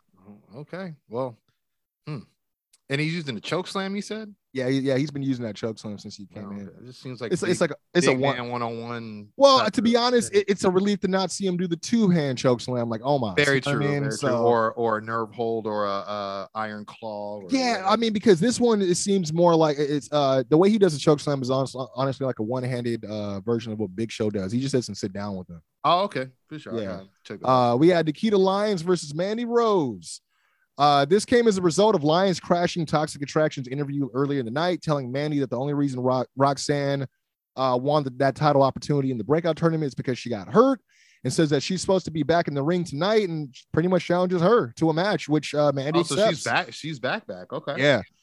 They start the match off with a traditional lockup, with Lyons getting the advantage, obviously with the height and weight advantage. Then Lyons hits a stinger splash in the corner, overwhelming Mandy before the commercial break. Mandy able to turn things around though when she starts targeting that injured leg that she just came back from. Mandy starts talking trash and paintbrushing Lyons until Lyons has had enough, starts to fire up with a comeback as she hits a running forearm in the corner and a release German suplex. Mandy hits a diving drop kick from the top rope to take Lyons off her feet, but then Lyons fights right back with some kicks until because she's into like the karate and the judo and stuff, until Toxic Attraction just interfere in the match and just jump her, leading to a DQ win, or I guess a loss for Mandy. Then the number one contenders, Cora Jade and Roxanne Perez, come out for the save. So that was pretty much it. I think it's just lame because Roxy ends up winning because of an injury, and then she doesn't even use it for the right prize. Technically, she didn't win because of injury. She still could have lost to Nikita Lyons. We don't know, but that's who she was supposed to face before they had to have her face Tiffany Stratton instead. Tiffany, yeah, that's right. Yeah. We got a segment here with Zion Quinn, Solo Sikoa, and Apollo Crews. Solo Sikoa is seen talking to Apollo, upset about his loss last week to Grayson Waller. If you remember, he ended up using the exposed turnbuckle to beat him. Yeah, that's right. Crews assures him that he's super talented and reminds him that he's magic in that ring. Solo thanks him, and when all of a sudden Zion Quinn interrupts, still holding his the back of his head from the chokeslam, I guess from like an hour ago, and tells Apollo that you left NXT 3 years ago, and asks him, so what's different with you now from when you left, and says that if you're looking to be the perfect WWE superstar, you can't, because I'm already that. Crews laughs him off, but tells him that on paper your future looks bright, but then when I look at your future, it don't look too good. And I was like, ooh. Oh, because you could see into the future, because you deja vu Denzel. Yeah. You know what I mean? But deja vu Crews, baby. Deja vu Crews. But I was surprised to see Solo featured so heavy on the show. It was good seeing him though, but yeah, he said he had didn't he just have an interview or something? Yeah, he had actually talked about being part of the Inoue family, obviously brothers with the Usos, related to Roman. I did see that they tweeted at Grayson Waller, by the way. Did you see that? The Usos? No, I didn't see that. Yeah, because he brought up, like, I don't care what blood type you got. Obviously everyone keeps doing that running joke about him last week. And I guess they had made it seem like, yo, there's smoke. We finna jump in. I'm like, yo, don't do that, because that'll be the one time I'm like, I can't wait for NXT, and you'll never. Seriously. But yeah, he recently, I'm not too sure who he spoke with, but he said, quote, at the end of the day, man, it's so easy to go back to, I'm their brother, I'm their family. I don't want to be referred to as their brother though, or their cousin. I want people to recognize me for me. And he says, before I debuted on TV, WWE Creative was like, we'll put you with your brothers. Then the next meeting was like, actually, let's see what you can do on your own. So I thought that was a very big difference maker, because now, you know what I mean, it'd be easy to have him join the bloodline and then be the squash guy or the fall guy all the time. But instead they're building his stock, you know what I mean, to get in line or aligned with you ain't lying though, because like if they would have fast tracked him, he definitely would have been taking the place of one of the Usos. Just keeps getting beat. He would have been another Uso, 100%. You know what I mean? Yeah, he would have been to Hootie Miles. He would have been the third Uso. I mean, you know what I mean? Yeah, like, exactly. Basically, you know what I mean? He'd be like Jimmy, Jay, and John. I don't know. I have no idea. Exactly. Last segment here. Cameron Grimes and Braun Breaker with an in-ring segment. This is ahead of their little face-off before their NXT Championship match next week at the Great American Bash. Pretty much Breaker, he starts first. He calls Cameron Grimes different from every superstar he's defended the championship against, because he has everything to gain and nothing to lose, and he's not taking them lightly because of that. Grimes differs in his opinion, though, and says that, next week to you, Braun, this is just another title defense. Like, you may think I have nothing to lose, but if you lose that title, you're still Braun Breaker. If you lose that title, you'll probably even still get brought up to Raw or SmackDown. Hell, you'll even probably get added to SummerSlam. You know what I mean? And I'm like, this is a real ass promo. Yeah, when you said that, because I'm like, everyone already knows they're looking at him as one of the new projects. He's been used. He was used early on. He's been on the show. Yeah, I forgot but with the live events too. With you're Ciampa right. A couple times. So had a few TV matches too, just because they were trying to mix stuff up. But anyways, he says that when he lost his North American title, instead of going back to that on that journey, he decided to put all his chips in and went all in on Braun Breaker. And that's because he doesn't have a backup plan, but says, Braun Breaker, you couldn't relate to having a backup plan because wrestling was your backup plan. I was like, oh shit. As he talks about how he wanted to be in the NFL. I did hear about that. I heard about that. Yeah, but when the Ravens called up and rejected him and said, you're just not that good to be on our team, you made a phone call to your dad and got into wrestling. And I'm like, fuck, this is good. Braun takes umbrage to Grimes bringing up his dad, tells him, when you get to that moon, you're not going to like what you find there. And he vows that he's going to spare him in half. Grimes says, you may be bigger, you may be faster, and you may be stronger, but one thing you don't have, and that's heart. And it's not your fault, because it's just genetics, because your daddy didn't have a heart too, which is why he was never world champion. I was like, yo, he's talking about your daddy. This place is good. Of course, Braun Breaker gets pissed, goozles Grimes and tries to press him up for the power slam, but Grimes counters and pushes him shoulder first into the turnbuckle, which seemed gimmicked as hell because it shook way too much. That's what I heard. Yeah. Then Grimes picks Breaker up and again throws him shoulder first into the turnbuckle, and this time the damn thing just breaks loose. As we see Breaker grimacing and holding his arm, which is actually noticeably red at this point. We get a bunch of refs in the ring to kind of check on Braun as Grimes is like standing over him and he's shouting at him, at 100%, maybe I can't beat you, but it looks like you're no longer at 100%, as he walks out of the ring. And you hear him audibly yelling at the refs to make sure he's okay and cleared, because he doesn't want him to get out of the match. Oh, okay. And I was like, so is this a heel turn, or is this? I don't know. This might be like a desperate times, desperate measures type of thing. You know what I mean? I don't know. I get that. I mean, it kind of played what he said, like, hey, if I can't beat you, or not beat you, but I got more to lose than you do, basically. So, yeah. And I don't know. It was just something about it too. It didn't necessarily seem like a heel move, because it wasn't like he got a weapon or a foreign object. He just threw him into the ring post, or you know what I mean? So, but yeah, that was NXT, man. That was pretty much it.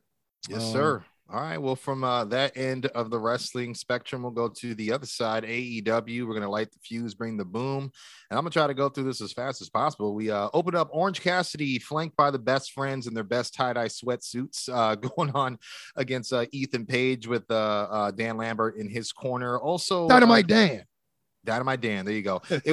By the way, just to also add, Chuck Taylor, his appearance was kind of intriguing because he was also on a rumored to be done with AEW, possibly because his Twitter was also blacked out. His tweets are deleted, but it's saying that now it's not blacked out anymore, but the tweets are still gone. So I don't know what that means. But again, to the IWC, apparently doing things like that usually is your way of expressing a shift or a change is coming. So, but anyway, Cassidy, he comes out debuting a new theme song, Jane by Jefferson Starship. That was a talk of Forbidden Door, because there was talk that he was gonna be getting that song for that match. Yeah, because he used to use it on the indies. Yeah, but I guess like Tony was actually kind of mad that people leaked it, so he didn't do it. He didn't pull the trigger until today, or until Dynamite. Yeah. Which I got used to his other song that they gave. Yeah, I mean, to me, and it's crazy because I felt like him using that song all of a sudden reinvigorated the popularity of that song, because it was because that first song was not that good. No, it wasn't. It was very generic. But it was just like, to me, it was like, I think I've seen was the Pixie song used, Where Is My Mind, used on commercials, different commercials too, But anyway, while walking Ethan Page to ringside, we do see Lambert cut a pre-match promo pointing out Cassidy's size difference and then urging the ref to eject the best friends from ringside for not having managerial licenses. Remsburg does eventually oblige. Match starts. We see Page stuff Cassidy's hands in his pockets and deliver a stalling vertical suplex, and then he distracts the ref while Lambert mockingly delivers the sloth kicks to Orange on the floor, and he flashes a small orange juice that he just happens to have, I guess, to taunt him. I don't know. It was kind of clear that this was going to come into the finish. I'll be honest. He was holding it when he walked out. I was like, I'm thinking he's gonna cut a promo on it or with it. I'm like, okay, he's gonna use it if he didn't make a reference to it. Yeah. We see Page hit a roundhouse kick and then follow up with what I can only describe as a spinning Northern Lights driver. We got Page going for the Eagle's edge, but Cassidy manages to put his hands in his pockets and land on his feet, and then counters a second Eagle's edge with a Hurricane Rana. Cassidy goes to climb the rope, but Page feigns a foot injury to distract the ref while Lambert pulls his leg, allowing Ethan to hit a military press power slam for 2. Eat that, Braun. I noticed he's been doing that lately. So Page tells the kid at ringside to shut up and flips him off, then goes for a suplex, but Cassidy counters with a stun dog millionaire and a satellite DDT for near fall. Cassidy goes for the orange punch, but Lambert jumps on the apron, only for Orange to pepper him with sloth slaps, I guess, and take a swig of his orange juice. Cassidy hits Page with an orange punch and then spits the orange juice in Lambert's face before hitting another orange punch and following with a scoop slam to really put that, size differential story to rest. All for the win, Orange Cassidy. Yeah, I was like, well, like I don't know. I was weird. That finish weirded me out with it was just a scoop slam. I was like, why not just hit him with the beach break? Because he went for a scoop slam early on and he couldn't get it. But I didn't think it was a good. I don't know. Next, we got an onstage segment. Christian Cage. He gets booed out the building before saying he was ordered by upper management to apologize for his comments on Jungle Boy's father last week, but he only apologized that his entire family isn't dead and had to witness what he did to him a couple weeks ago, and then gives an exception to Jungle Boy's mom and pantomimes "call me" with a phone call, gesture. He insults Detroit as Motor City Sweat Hogs. Love the callback, and then clarifies it's not him who wants. What is that from again? What's his name? Rick Rude used to say, call people sweat hogs. Yeah. Okay. I don't know if that. I don't know why I thought maybe he brought up something that him like Edge and Christian did back in the day. And he clarifies because they said that he was there to speak and wanted a match, but he clarifies it's not a match for him because he's not in wrestling gear, and it's for Luchasaurus, but we kind of see like this darker version of Lucha enter. You had talked about his music was slightly different as well. But he hits the ring flanked by Christian Cage to face Serpentico. So we see, it's a very short match. He starts off with a giant headbutt, a wheelbarrow suplex. Serpentico hits the Tombstone Age and then locks in a version of the snare trap, but adds a nerve hold on it for the win. Post-match, Cage gives Lucha some orders before they leave, and he drags Serpentico to the floor and then chokeslams him on the mat. It was a very rough bump, I will say. So now, I thought he only carry him to the apron, but no. It was no give. What'd you make about the new dark look, the new music, the turtleneck? You got Christian looking like Gru. Straight up. Yeah. I don't like it, to be honest with you. I don't think I don't know if there's money in turning him heel. I don't. Yeah, but it's interesting though. I think it's like, I don't know if it's long term or not. I don't know if it's Lucha playing Christian until Jungle Boy gets back, and then it's a double turn. I don't know if this is leading to a Jungle Boy versus Luchasaurus before you get to Christian Cage, the guy he knows since 8 years old. I don't know what they're doing. If that's where they're going, I'm not mad at it. I just don't know if this is the way to get there. But it was the first night, that we've seen them together since leaving together, arguably last week. So that's true. Because it's just tough for me to think. You said all that stuff about his dad, and he fucking concertoed the fuck out of him right in front of you. On top of that, right? Then he comes out. He's mad. Let's have a conversation in the back. You're like a son to me, even though he concertoed the last guy that was quote unquote like a son to him. And then the next week, he's saying, now I wish your whole family died. And then he comes out to have a match while he's flanked by him. So I'm not too sure what's going on. It's some inconsistencies. The only thing I could think of is the only way I'll be interested in this is if this culminates into him taking off the mask and becoming Judas Draven or whatever it's going to be. Obviously probably can't be Judas Draven because that's NXT probably. Yeah, but, I was wondering if that's what was going, but this takes us to a backstage segment. Wardlow and Scorpio Sky. They're with Tony Schiavone, as I like to call him. He mentions there's a no physicality edict in place during the interview. Sky recognizes Wardlow might be feeling himself lately, but he tells him, hey, I'm not a security guard. I'm the TNT champion. He tells Wardlow, last time I pinned you and there was no questions asked, but Tony reminds him there was outside interference, but Wardlow says, I don't care about that. I'm done talking. He tells Sky to bring every member of American Top Team so he could treat them like security guards before beating his ass and taking his TNT title. Sky calls Wardlow out for talking tough and calls him out to a no DQ match next week for the TNT title. Wardlow accepts. So that should be interesting how that's going to go down. So this takes us to a 6-man tag. The Ass Claimed taking on Danhausen and some mystery opponents. We see Caster do his usual pre-match rap where he calls Danhausen a juggalo and threatens to feed him tap water from Flint, which I thought was crazy. I don't know if you saw the tweet that he put out about that. He had said like, I'll find it. By the time we're done with this, I'll get it for you. Yeah, no problem. It was funny because he spun it in a way where you're like, I ain't mad at that. I can't be mad at that. We see Danhausen enter, and he reveals his partners as FTR to much fanfare. We see Cash hit Austin with a super atomic drop, and then adds insult to injury with a spank for whatever reason. They hit a triple team drop toe hold elbow drop with Dax and Danhausen helping. Danhausen hits Colton with the mid-rope diving Hurricane Rana. That's one of his hits that he likes to play. And then he delivers a pair of hip tosses to Austin and Caster. After triple teaming Danhausen during picture-in-picture, Danhausen hits a desperation release Northern Lights suplex and then counters a suplex from Austin to hot tag Dax. FTR actually clear a house together. They hit Gun Club with stereo triple German suplexes before Austin hits Dax with the awkward looking quick draw. And we see Danhausen is tagged in, hits a running. Yeah, they were saying that they don't think he got the full rotation. No, he definitely didn't. It was a really awkward looking move. Like, I didn't know what it seemed like. He thought he was supposed to counter and he just went with it. It just didn't look good. To me, it looked like Dax shoot fell on like dead weight. You know what I mean? So, but Danhausen's what happened?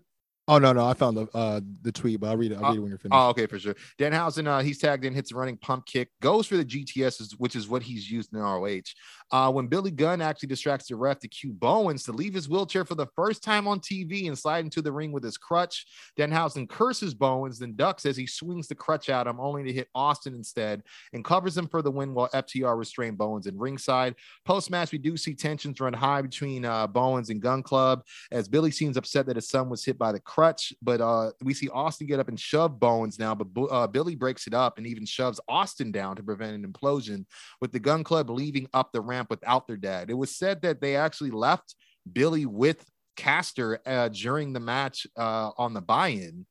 I don't know if that was purposely or what, but who knows? Oh, maybe. Okay, so there's possibly a catalyst, because that's one thing I did notice is when they came out and they did the whole shtick, and they did the Ass Boys thing again, and he tried to give the mic to them, they just like shook their head like, nah, I'm cool. Like they weren't like, you know what I mean? And I didn't know, like, oh, is this how we ended? Or I was like, they look like they're kind of mad. You know what I mean? So I mean, if you think about it, I think the Tony is seeing that the Acclaimed are getting over. Right, getting over. So I wonder if he's going to try to turn them. Next, we had a. I was just going to say. That's right. He had someone from who works at a pizza company, Popular Pizza Company in Michigan, thank him for that line. He's like, yo, as a Michigan guy, that was a good job with that line. Hashtag Flint water crisis. And then he goes, thanks. And for anyone that's mad at me, go be mad at the local and federal governments, not the guy who brought it up on international TV for the first time in how long? Question mark, Seriously. question mark, question mark. So I was like, that's how you do that. Yeah, seriously. We get a short vignette regarding Samoa Joe, Jay Lethal, and the whole TV title situation. Nothing to say. Just this more of the same. Then we get a TBS title match. Jade Cargill with Kiera Hogan and Stokely Hathaway taking on Layla Gray. She hits a standing fireman's carry and an early fall-away slam followed by the kip up. Gray hits Jade in the corner with a running shining wizard. Then she had a good look, by the way. Yeah, definitely. Then she goes for a bulldog, but Jade throws her off and drills her with the bicycle kick and then hits her with Jaded for the win. Post-match, Stokely goes to cut a post-match promo, but Jade snatches the mic instead and says she's tired of the fans in locker room bitching and moaning, and then asks Hathaway for some real competition next time. Stokely says Jade is mad because someone who doesn't work at AEW was the one to step up and answer the challenge, and calls Athena and Statlander lazy, not overlooked, as they've been saying. Of course, they rush down to the ring, and Statlander takes out Hogan while Athena actually ducks a bicycle kick and drops Jade with a shotgun drop kick, while cameras actually catch Stokely pep talking Gray at ringside. Statlander actually holds Jade while Ember signals for the old face. Oh, Ember, my bad. Athena signals for the old face, but she gets shoved off by Gray, who then helps the baddies outnumber and stomp out the faces. And then Gray goes to shake hands with Stokely, but Jade shuts that down immediately and smacks her hand away and gets in her face before exiting the ring. So it was almost like, I didn't approve of this. it was weird though, because you wasn't complaining when she was stomping him out before you was about to catch an O-face. Yeah. Though, Yeah, exactly. You know what I mean? It was interesting, but then I was like, wait, you did all that just to not add her to the group? I'm like, that was kind of weird, but whatever. Exactly. Sorry about that. Exactly. So, but yeah, and then next we got a backstage segment. The Young Bucks, they say, oh, then there was two, as they point out that most of the UE, it's so weird to say that because I've used it for United Empire, Undisputed Era. Now, that's true. I didn't even think about that. Yeah. But they point out how they're down to two of them, as Cole Fish and O'Reilly are not cleared. Uber Eats, you know what I mean? This dude, but how Cole Fish and O'Reilly are not cleared to compete, and that Cutler isn't even there to film for them this week. They say that the titles may be the only friends they have left in the locker room, and then they plug a championship eliminator match versus Yoshihashi and Goto on Rampage. Did you notice what Matt did though when he was talking about how they have no friends? No, what did you? He said, I mean, it's like we don't have any friends left in here, and you see him like kind of pause, like he's about to name someone, and then Nick cuts him off. So I was like, is that Kenny or is that Hangman? Yeah, that's true. Might be Hangman. But then I was like, all your friends, huh? And I was like, two guys that talk about their friends being gone are Flip Gordon and fucking Marty. So I was like, I don't know. But then I was like, it's gonna be a crisscross. It's gonna be Chuck Taylor turning on the best friends. Well, I think what's gonna happen is, I mean, it is kind of curious that those three are the ones that are out right now, and I feel like when they come back, it's probably going to be a turn. They're probably going to save the Bucks in some sort of group warfare, and then they'll probably take the Bucks out, to go for the title. Kenny and Cole, they, obviously there's going to be a lead up to that match because he tried to kill him. All they need is the perfect catalyst, and if you got those three versus those three, that's pretty good, dude. Yeah, exactly. Almost like you said Colt, and you had me thinking about when you used to chase Colt Cabana PT. Oh, dude, I forgot. That was a pretty funny bit for a little bit. Yeah, for a little bit, I will say. You son of a bitch. You son of a bitch. Oh, every time, man. I'm going to get to match announcements, and then I'll get into the meat and potatoes of the night. The blood and guts of the blood and guts. Exactly. Young Bucks, like we said, will be taking on Haruki, Goto, and Yoshihashi in a championship eliminator match. If they beat Goto is good. Because I watched him 3-4 years ago in the G1. I think he had a match with Kenny in the finals. That was nice. Yeah, definitely. We got Nyla Rose taking on Toni Storm. That'll be interesting on Rampage. And then we have, this is a interesting concept, but I hate the title, the Royal Rampage. Did you see this?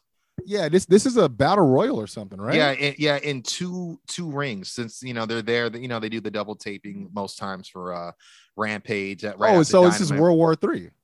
Basically, yeah. It says I think it's a battle royal in two. I think it's 20 guys in two different rings, and the winner receives the first shot at the AEW Interim World Championship Obviously with John Moxley. I don't think that's going down the same night. We only have an hour, you know what I'm saying?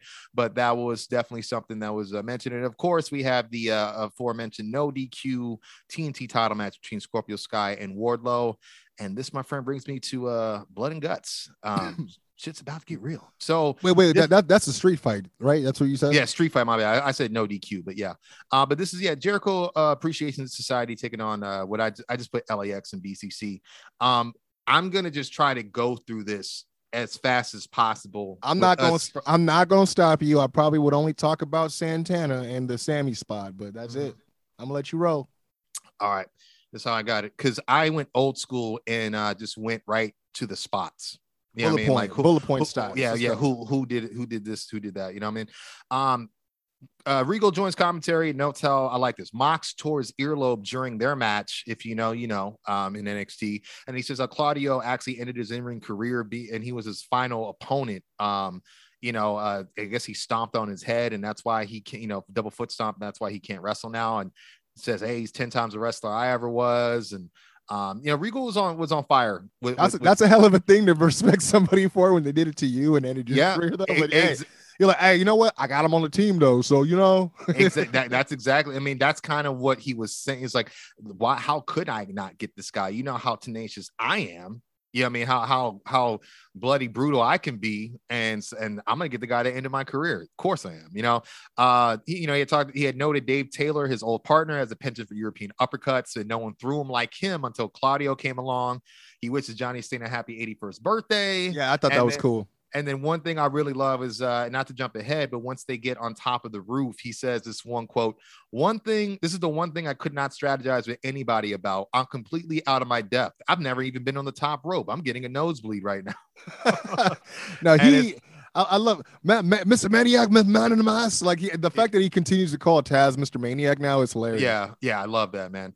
So basically, this is the order: Sammy, Claudio, Garcia, Yuta, Hager, Mox, Angelo, Ortiz, Magic, Santana, Jericho, and Kingston. And I'm just these aren't in order. These are just spots based on the people I just said. Okay. Right now, I'm gonna tell you, Hager didn't do much. Garcia didn't do much. Ortiz and Santana both didn't do much in this match, unfortunately. Sammy countered a pop-up Euro uppercut by Claudio by hitting a falling cutter. Yeah, that was nice. Yeah, and then he actually hit Ortiz with a diving cutter. Really dope. He did. Spot. Yeah, Claudio hit a pop-up uppercut on Sammy, and Garcia hits the Alpamare water slide on Hager, which is very impressive. And at one point hit the giant swing on Jericho on top of the rope, on top of the roof of the cage. Insane. Garcia and Wheeler, they face off at one point in the middle, which I'd like to see these guys actually face off. And then at one point he's hanging upside down, bleeding from his truss. Well, I think I told you they're probably setting up that pure championship match probably coming soon between those two. That would be sick. Yuta, he managed to hit a magic. He hit Daddy Magic with a Judgment Slam. Hager faced off with Claudio to many We the People chants. And I ain't gonna lie to you. I totally forgot they were a team, and I didn't even think about them in the ring at the same time at all until it started happening. I was like, oh, this is pretty good. I'm like, oh shit. I'm like, yo, this is the shit that Jericho first night in he killed because he didn't want people remembering this shit. Yeah, you know what? When he first showed up at the end of Forbidden Door, that's all I thought about. Was like, oh man, watch these guys mix it up. But yeah, let me get to Mox, who's got some of the heavy lifting for the night. Yeah, does he? Yeah, Mox bounces a steel chair off Hager's face with the incredible call from Jim Ross. Yeah, Hager didn't have great hands at OU. Yeah, he didn't know. Yeah, I heard that. And then the fact that he hit him and it bounced back off his face into the cage door, I was like, fuck. You got to catch those chairs, kid, is what he said. He uses a fork on Garcia, pile drives Angelo into broken glass, uses a shard of said glass to carve Angelo was Hager. Fucking leaking, dog. Yeah, he was leaking for sure. Bad. Mox spikes Magic's head with skewers, one of our least favorite things to see in a death that's when I think things get a little too extreme, but whatever. Yeah. You saw he ended up breaking them. They didn't even do the thing they were supposed to do. Hey, but I will say, Daddy Magic got a hell of a canvas to put that shit in. He got a big old forehead, bro. So there's no way he was missing. You know what I mean? That's why I think he got chosen. Oh, she's like, oh shit, this head's too big. I can't even jam it in your skull because Yeah, it's straight up. But I digress. We do see a money clip as well to Daddy Magic onto the thumbtack, which is crazy. Angelo, he when he got in, he evaded harm for a while and then got caught in a gut rinse from Claudio, and then he actually shoves the camera into Wheeler, which I thought was very smart to do. Santana entered with a barbed wire bat and delivers an awkward Uranagi backbreaker. What to me looked like is he used so what the happened wrong was leg to backbreak him because no, it wasn't even a backbreaker, bro. Like it's just how he felt. Like if you notice, one of his legs is still extended and the other one's already bent. Yeah, and your body don't work like that. So he tried to hit him with kind of like that swinging Uranagi that we've seen Kenny Omega do. Yeah, he does. And then so he kind of like was carrying the dude, and you could tell him carrying the weight and then trying to switch. Who wasn't picked up? That's a good question. I want to say that maybe it was Magic. Sammy? Oh, okay, maybe it was Magic. I don't know, but yeah, he definitely injured his leg where you wouldn't see him for the rest of the night. He hurt him. He did try to come back in, and he did do he pummeled somebody, but I think he was just trying to test his leg, and then you see him sit back down, like he was like, I just can't. Oh man, I didn't see that because after a while when they were all standing at the top, I was like, where the fuck is Santana? And I was like going back, I'm like, I remember him in the match, and I was like, did something happen to him? And then I had to really go back and pinpoint when he actually came in. Mm-hmm. And I was like, oh, wow, that happened right when he came in. I'm like, that fucking sucks, dude. Yeah, man, trust me. Because I mean, we just keep getting AEW keeps getting plagued with these injuries, man. And then I got Jericho and Kingston spots, but I wanted to talk about some of the double team stuff. Yuta hits the uppercut German suplex combo with Claudio and Sammy. We see what I can only describe as a No Mercy-esque military press cutter combo by Mox and Claudio. Did you see that? Yes, I saw that. I mean, I was like, yo, that's exactly how it looks in No Mercy. 2.0 hits Ortiz with a double implant DDT. Haven't seen that before. I seen him hit that before. They always do like double team Canadian moves. It's so funny. Oh, okay. That's funny. Doomsday device by Mox and Yuta. Ortiz and Kingston double powerbomb Hager through a table. Then we see Ortiz and Kingston also double superplex, I should say, Sammy onto the exposed wood. Let me get to Kingston now. All right, let me go Jericho because Kingston came in last. Jericho entered with Floyd the Bat. We see a code breaker to Claudio. He throws rubbing alcohol into Mox's eyes, an open wound to break the bully choke, which Mox did by dragging what's his name? I forgot to add that how he dragged him. Oh yeah, They were saying that Jericho finally got his revenge against Moxley from those 60 contacts from probably because he does that Judas effect to Mox and he lands right on him. That shit was picture perfect. He rubs the tacks into the open wound and then DDTs Mox on top of those same tacks, drags him through the tacks and then locks in the walls of Jericho on top of the tacks as well. And we also see walls of Jericho to Eddie on the roof of the cage. And now to Eddie, we see he slid a table in while Santana entered, which I thought was great. Just to be like, hey, take this with you, homie. He entered with a kendo stick. He cleared house. The bell finally rung, and he immediately targeted Jericho. He exposes the wood under the canvas, which we talked about. We see him throw tacks in Jericho's face to break the walls of Jericho, and then they finally have a big face-off. We see the Oracle on the roof of the cage to Jericho, which he sold like $1 million. Sammy climbs and stops Eddie from throwing Jericho off the roof, but he gets thrown off the roof instead through a table/crash pad. Looks better than last year, guys, I will say. So the funny story about that real quick is that I saw the Sammy Guevara episode of the vlog the week before. Yeah. And they're like going over the match or kind of like talking about the match, him and Ty. And she keeps saying, you better not fucking don't do nothing crazy. And he's like, I'm not. But, when I see something kind of big and tall, I kind of just want to jump off. And she's like telling him, don't like. She's like, you know what I mean? Like, I know you're trying to do something crazy. You're not trying to tell me about it. I mean, he basically hit a swanton. Yeah. But it was like, from that height, like, in my head, I'm like, he should have not even been back in the match after that. I look at it from, I think he was done after that. Oh, yeah, you're right. Yeah. But I look at how high did he, get put in the one-winged angel during this first Stadium Stampede. You know what I mean? You are correct, sir. These are the moments we forget about, unfortunately. Yeah. But yeah, just going back to the match, Tay at one point did take out the ref and steal the keys to unlock the door, which is why guys are able to escape and climb. But we see Magic. He climbs up and gets locked in a sharpshooter from Claudio as Kingston locks in the stretch plum on Jericho. But unfortunately, Magic was the one that tapped, and they did get the win. But you see, Kingston's kind of visibly upset with Claudio because he, was able to get the submission victory before he could properly get his redemption on Jericho. But ultimately, you do see him kind of fist bump Claudio. I noticed that he was fist bumping everybody. In the beginning of the match, he went to fist bump Eddie, and you kind of see Eddie go, "No, we don't need that shit." Like, he's just like, let's just get this shit done. And so I was glad to kind of see that at the end, because you just never know.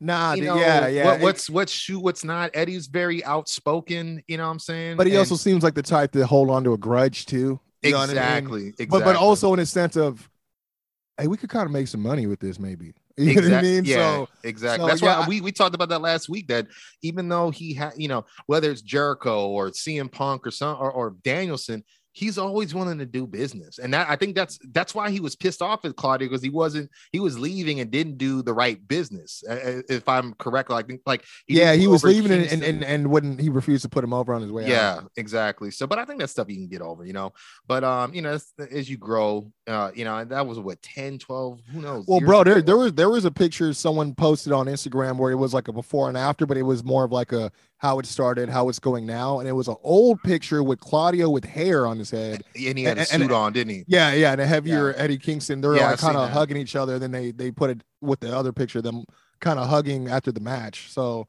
we did see the faces pose on top of the cage for the big pop from the hometown crowd to end the show. But yeah, man, that was Blood and Guts edition of AEW Dynamite this week, man. All right. Well, they did give us a lot this week. So yeah, definitely. It can't be too you know what I mean? That's why I was like, a whole hour. Now we doing spots, homie. That's why I was going to tell you. I'm like, oh man, this nigga looked up. He kind of. I would be remiss if I didn't just ask these two questions, since again, we mentioned it earlier. We do have Money in the Bank going down this Saturday. This Saturday of all days. Even though I think actually SummerSlam was Saturday last year. Well, I find that every time they go to Vegas, or at least the last time, it's been on a Saturday, right? Well, yeah, I don't know. I do shout out to Jason Marchuka, man, from that wrestling podcast. Yes, sir. Yeah, he had hit me up because he was like, "Hey, are you guys heading out to Vegas for Money in the Bank?" I'm like, "Nah, man." When they moved, I was like, not even thinking about it. We both, I think we both work. I was like, when they changed, I'm off Saturday, but still. I was like, yeah, when they changed venues, it honestly didn't look too good. You know what I mean? And then, Roman's probably not going to be on the show, and Cody's gone, so it's like, whatever, right? But I guess he's going out there for a UFC event, and I think that's why they try to put those on different days when they are in Vegas, is because. Oh, okay, that makes sense. Yeah, no, that don't make no sense, because UFC fights do happen on Saturdays. Remember last time, wasn't there like a big boxing match? It was right after or something. It was Pac-Man, Pacquiao, and somebody else. Yeah, so maybe it's the same thing. Maybe it's just one across of those the street. By the time this, because pay-per-views are always starting like 4 or 5 anyway, so it'll probably be done about 8 o'clock, and 8, 9 o'clock, and I'm sure the fight will be on then, so it'll be all good. Better, man. But who we got though? We got I got my DraftKings riding on this, man. But what's interesting though, right, is it is just one match for each championship. I mean, I don't think there's ever been 4 for all 4. Well, so check this. There's too many of the bank matches, one for the women, one for the men. However, the undisputed championships, neither of them are being defended on the show. But you do have Ronda Rousey defending her SmackDown Women's Championship against Natalya, and then Bianca defending her Raw Women's Championship against Carmella. Yeah. So that's interesting. Something could happen that night. But anyways, I'm just going to get down to the 2 Money in the Bank matches. Yes, sir. The women's Money in the Bank match, I'm looking at the names here. Wow, how did she get in there? Lacey Evans, Alexa Bliss, Liv Morgan, Raquel Rodriguez. Oh yeah. Asuka, Shotzi, and Becky Lynch. I'm just not a fan of some women having last names and some of them don't. Are we doing 2 names? Yeah, I figured we do one from each show, because I was gonna go. Now I can't, because I feel like Asuka holding that briefcase is the perfect rollover for what happened with her and Becky, right? Yeah. But at the same time, I feel like someone like Alexa Bliss or Liv Morgan would really.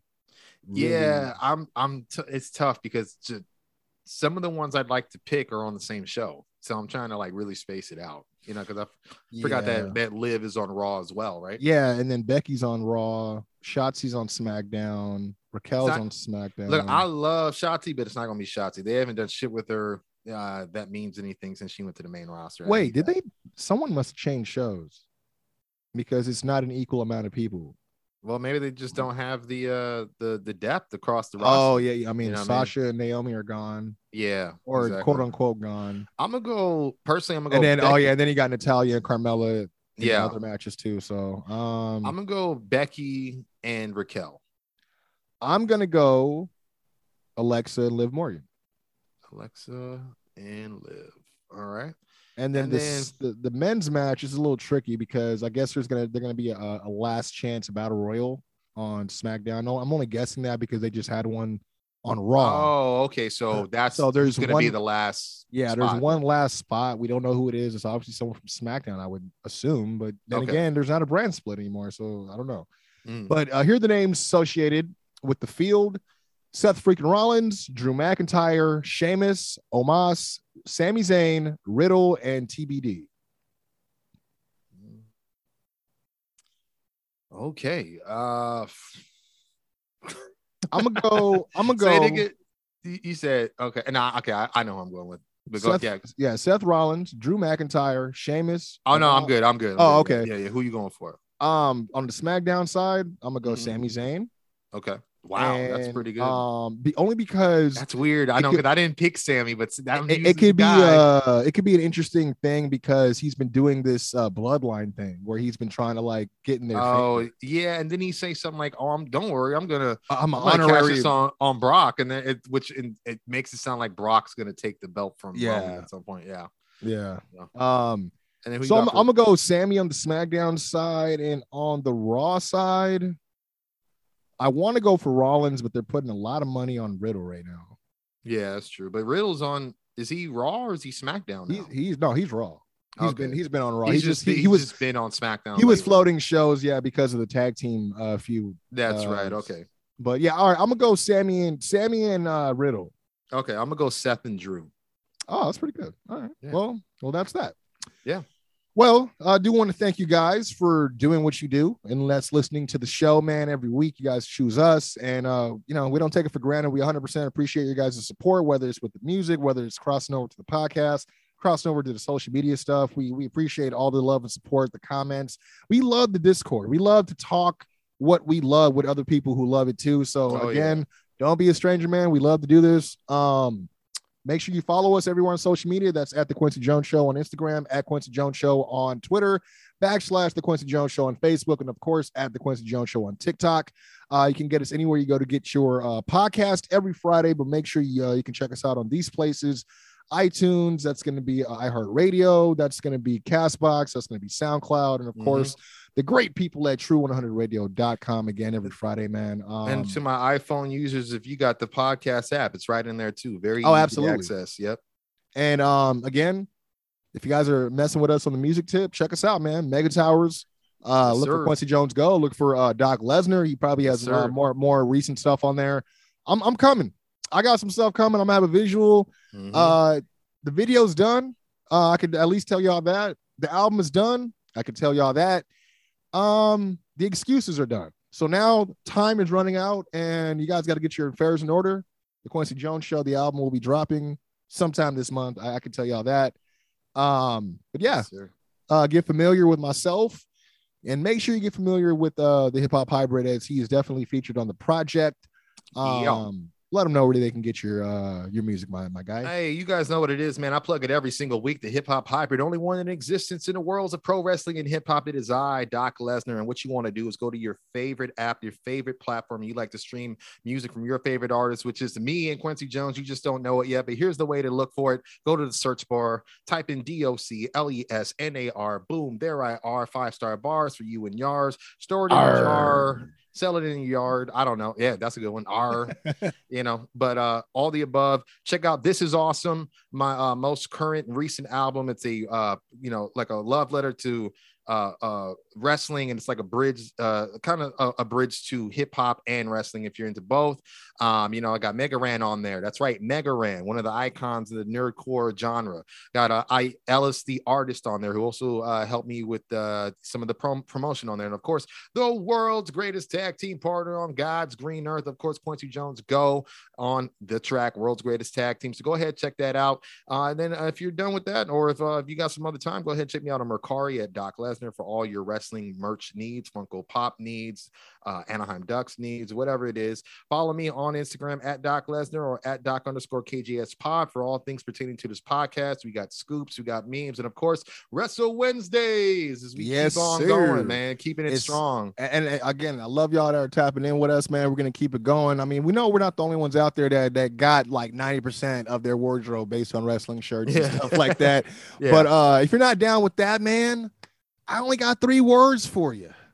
Top guys out.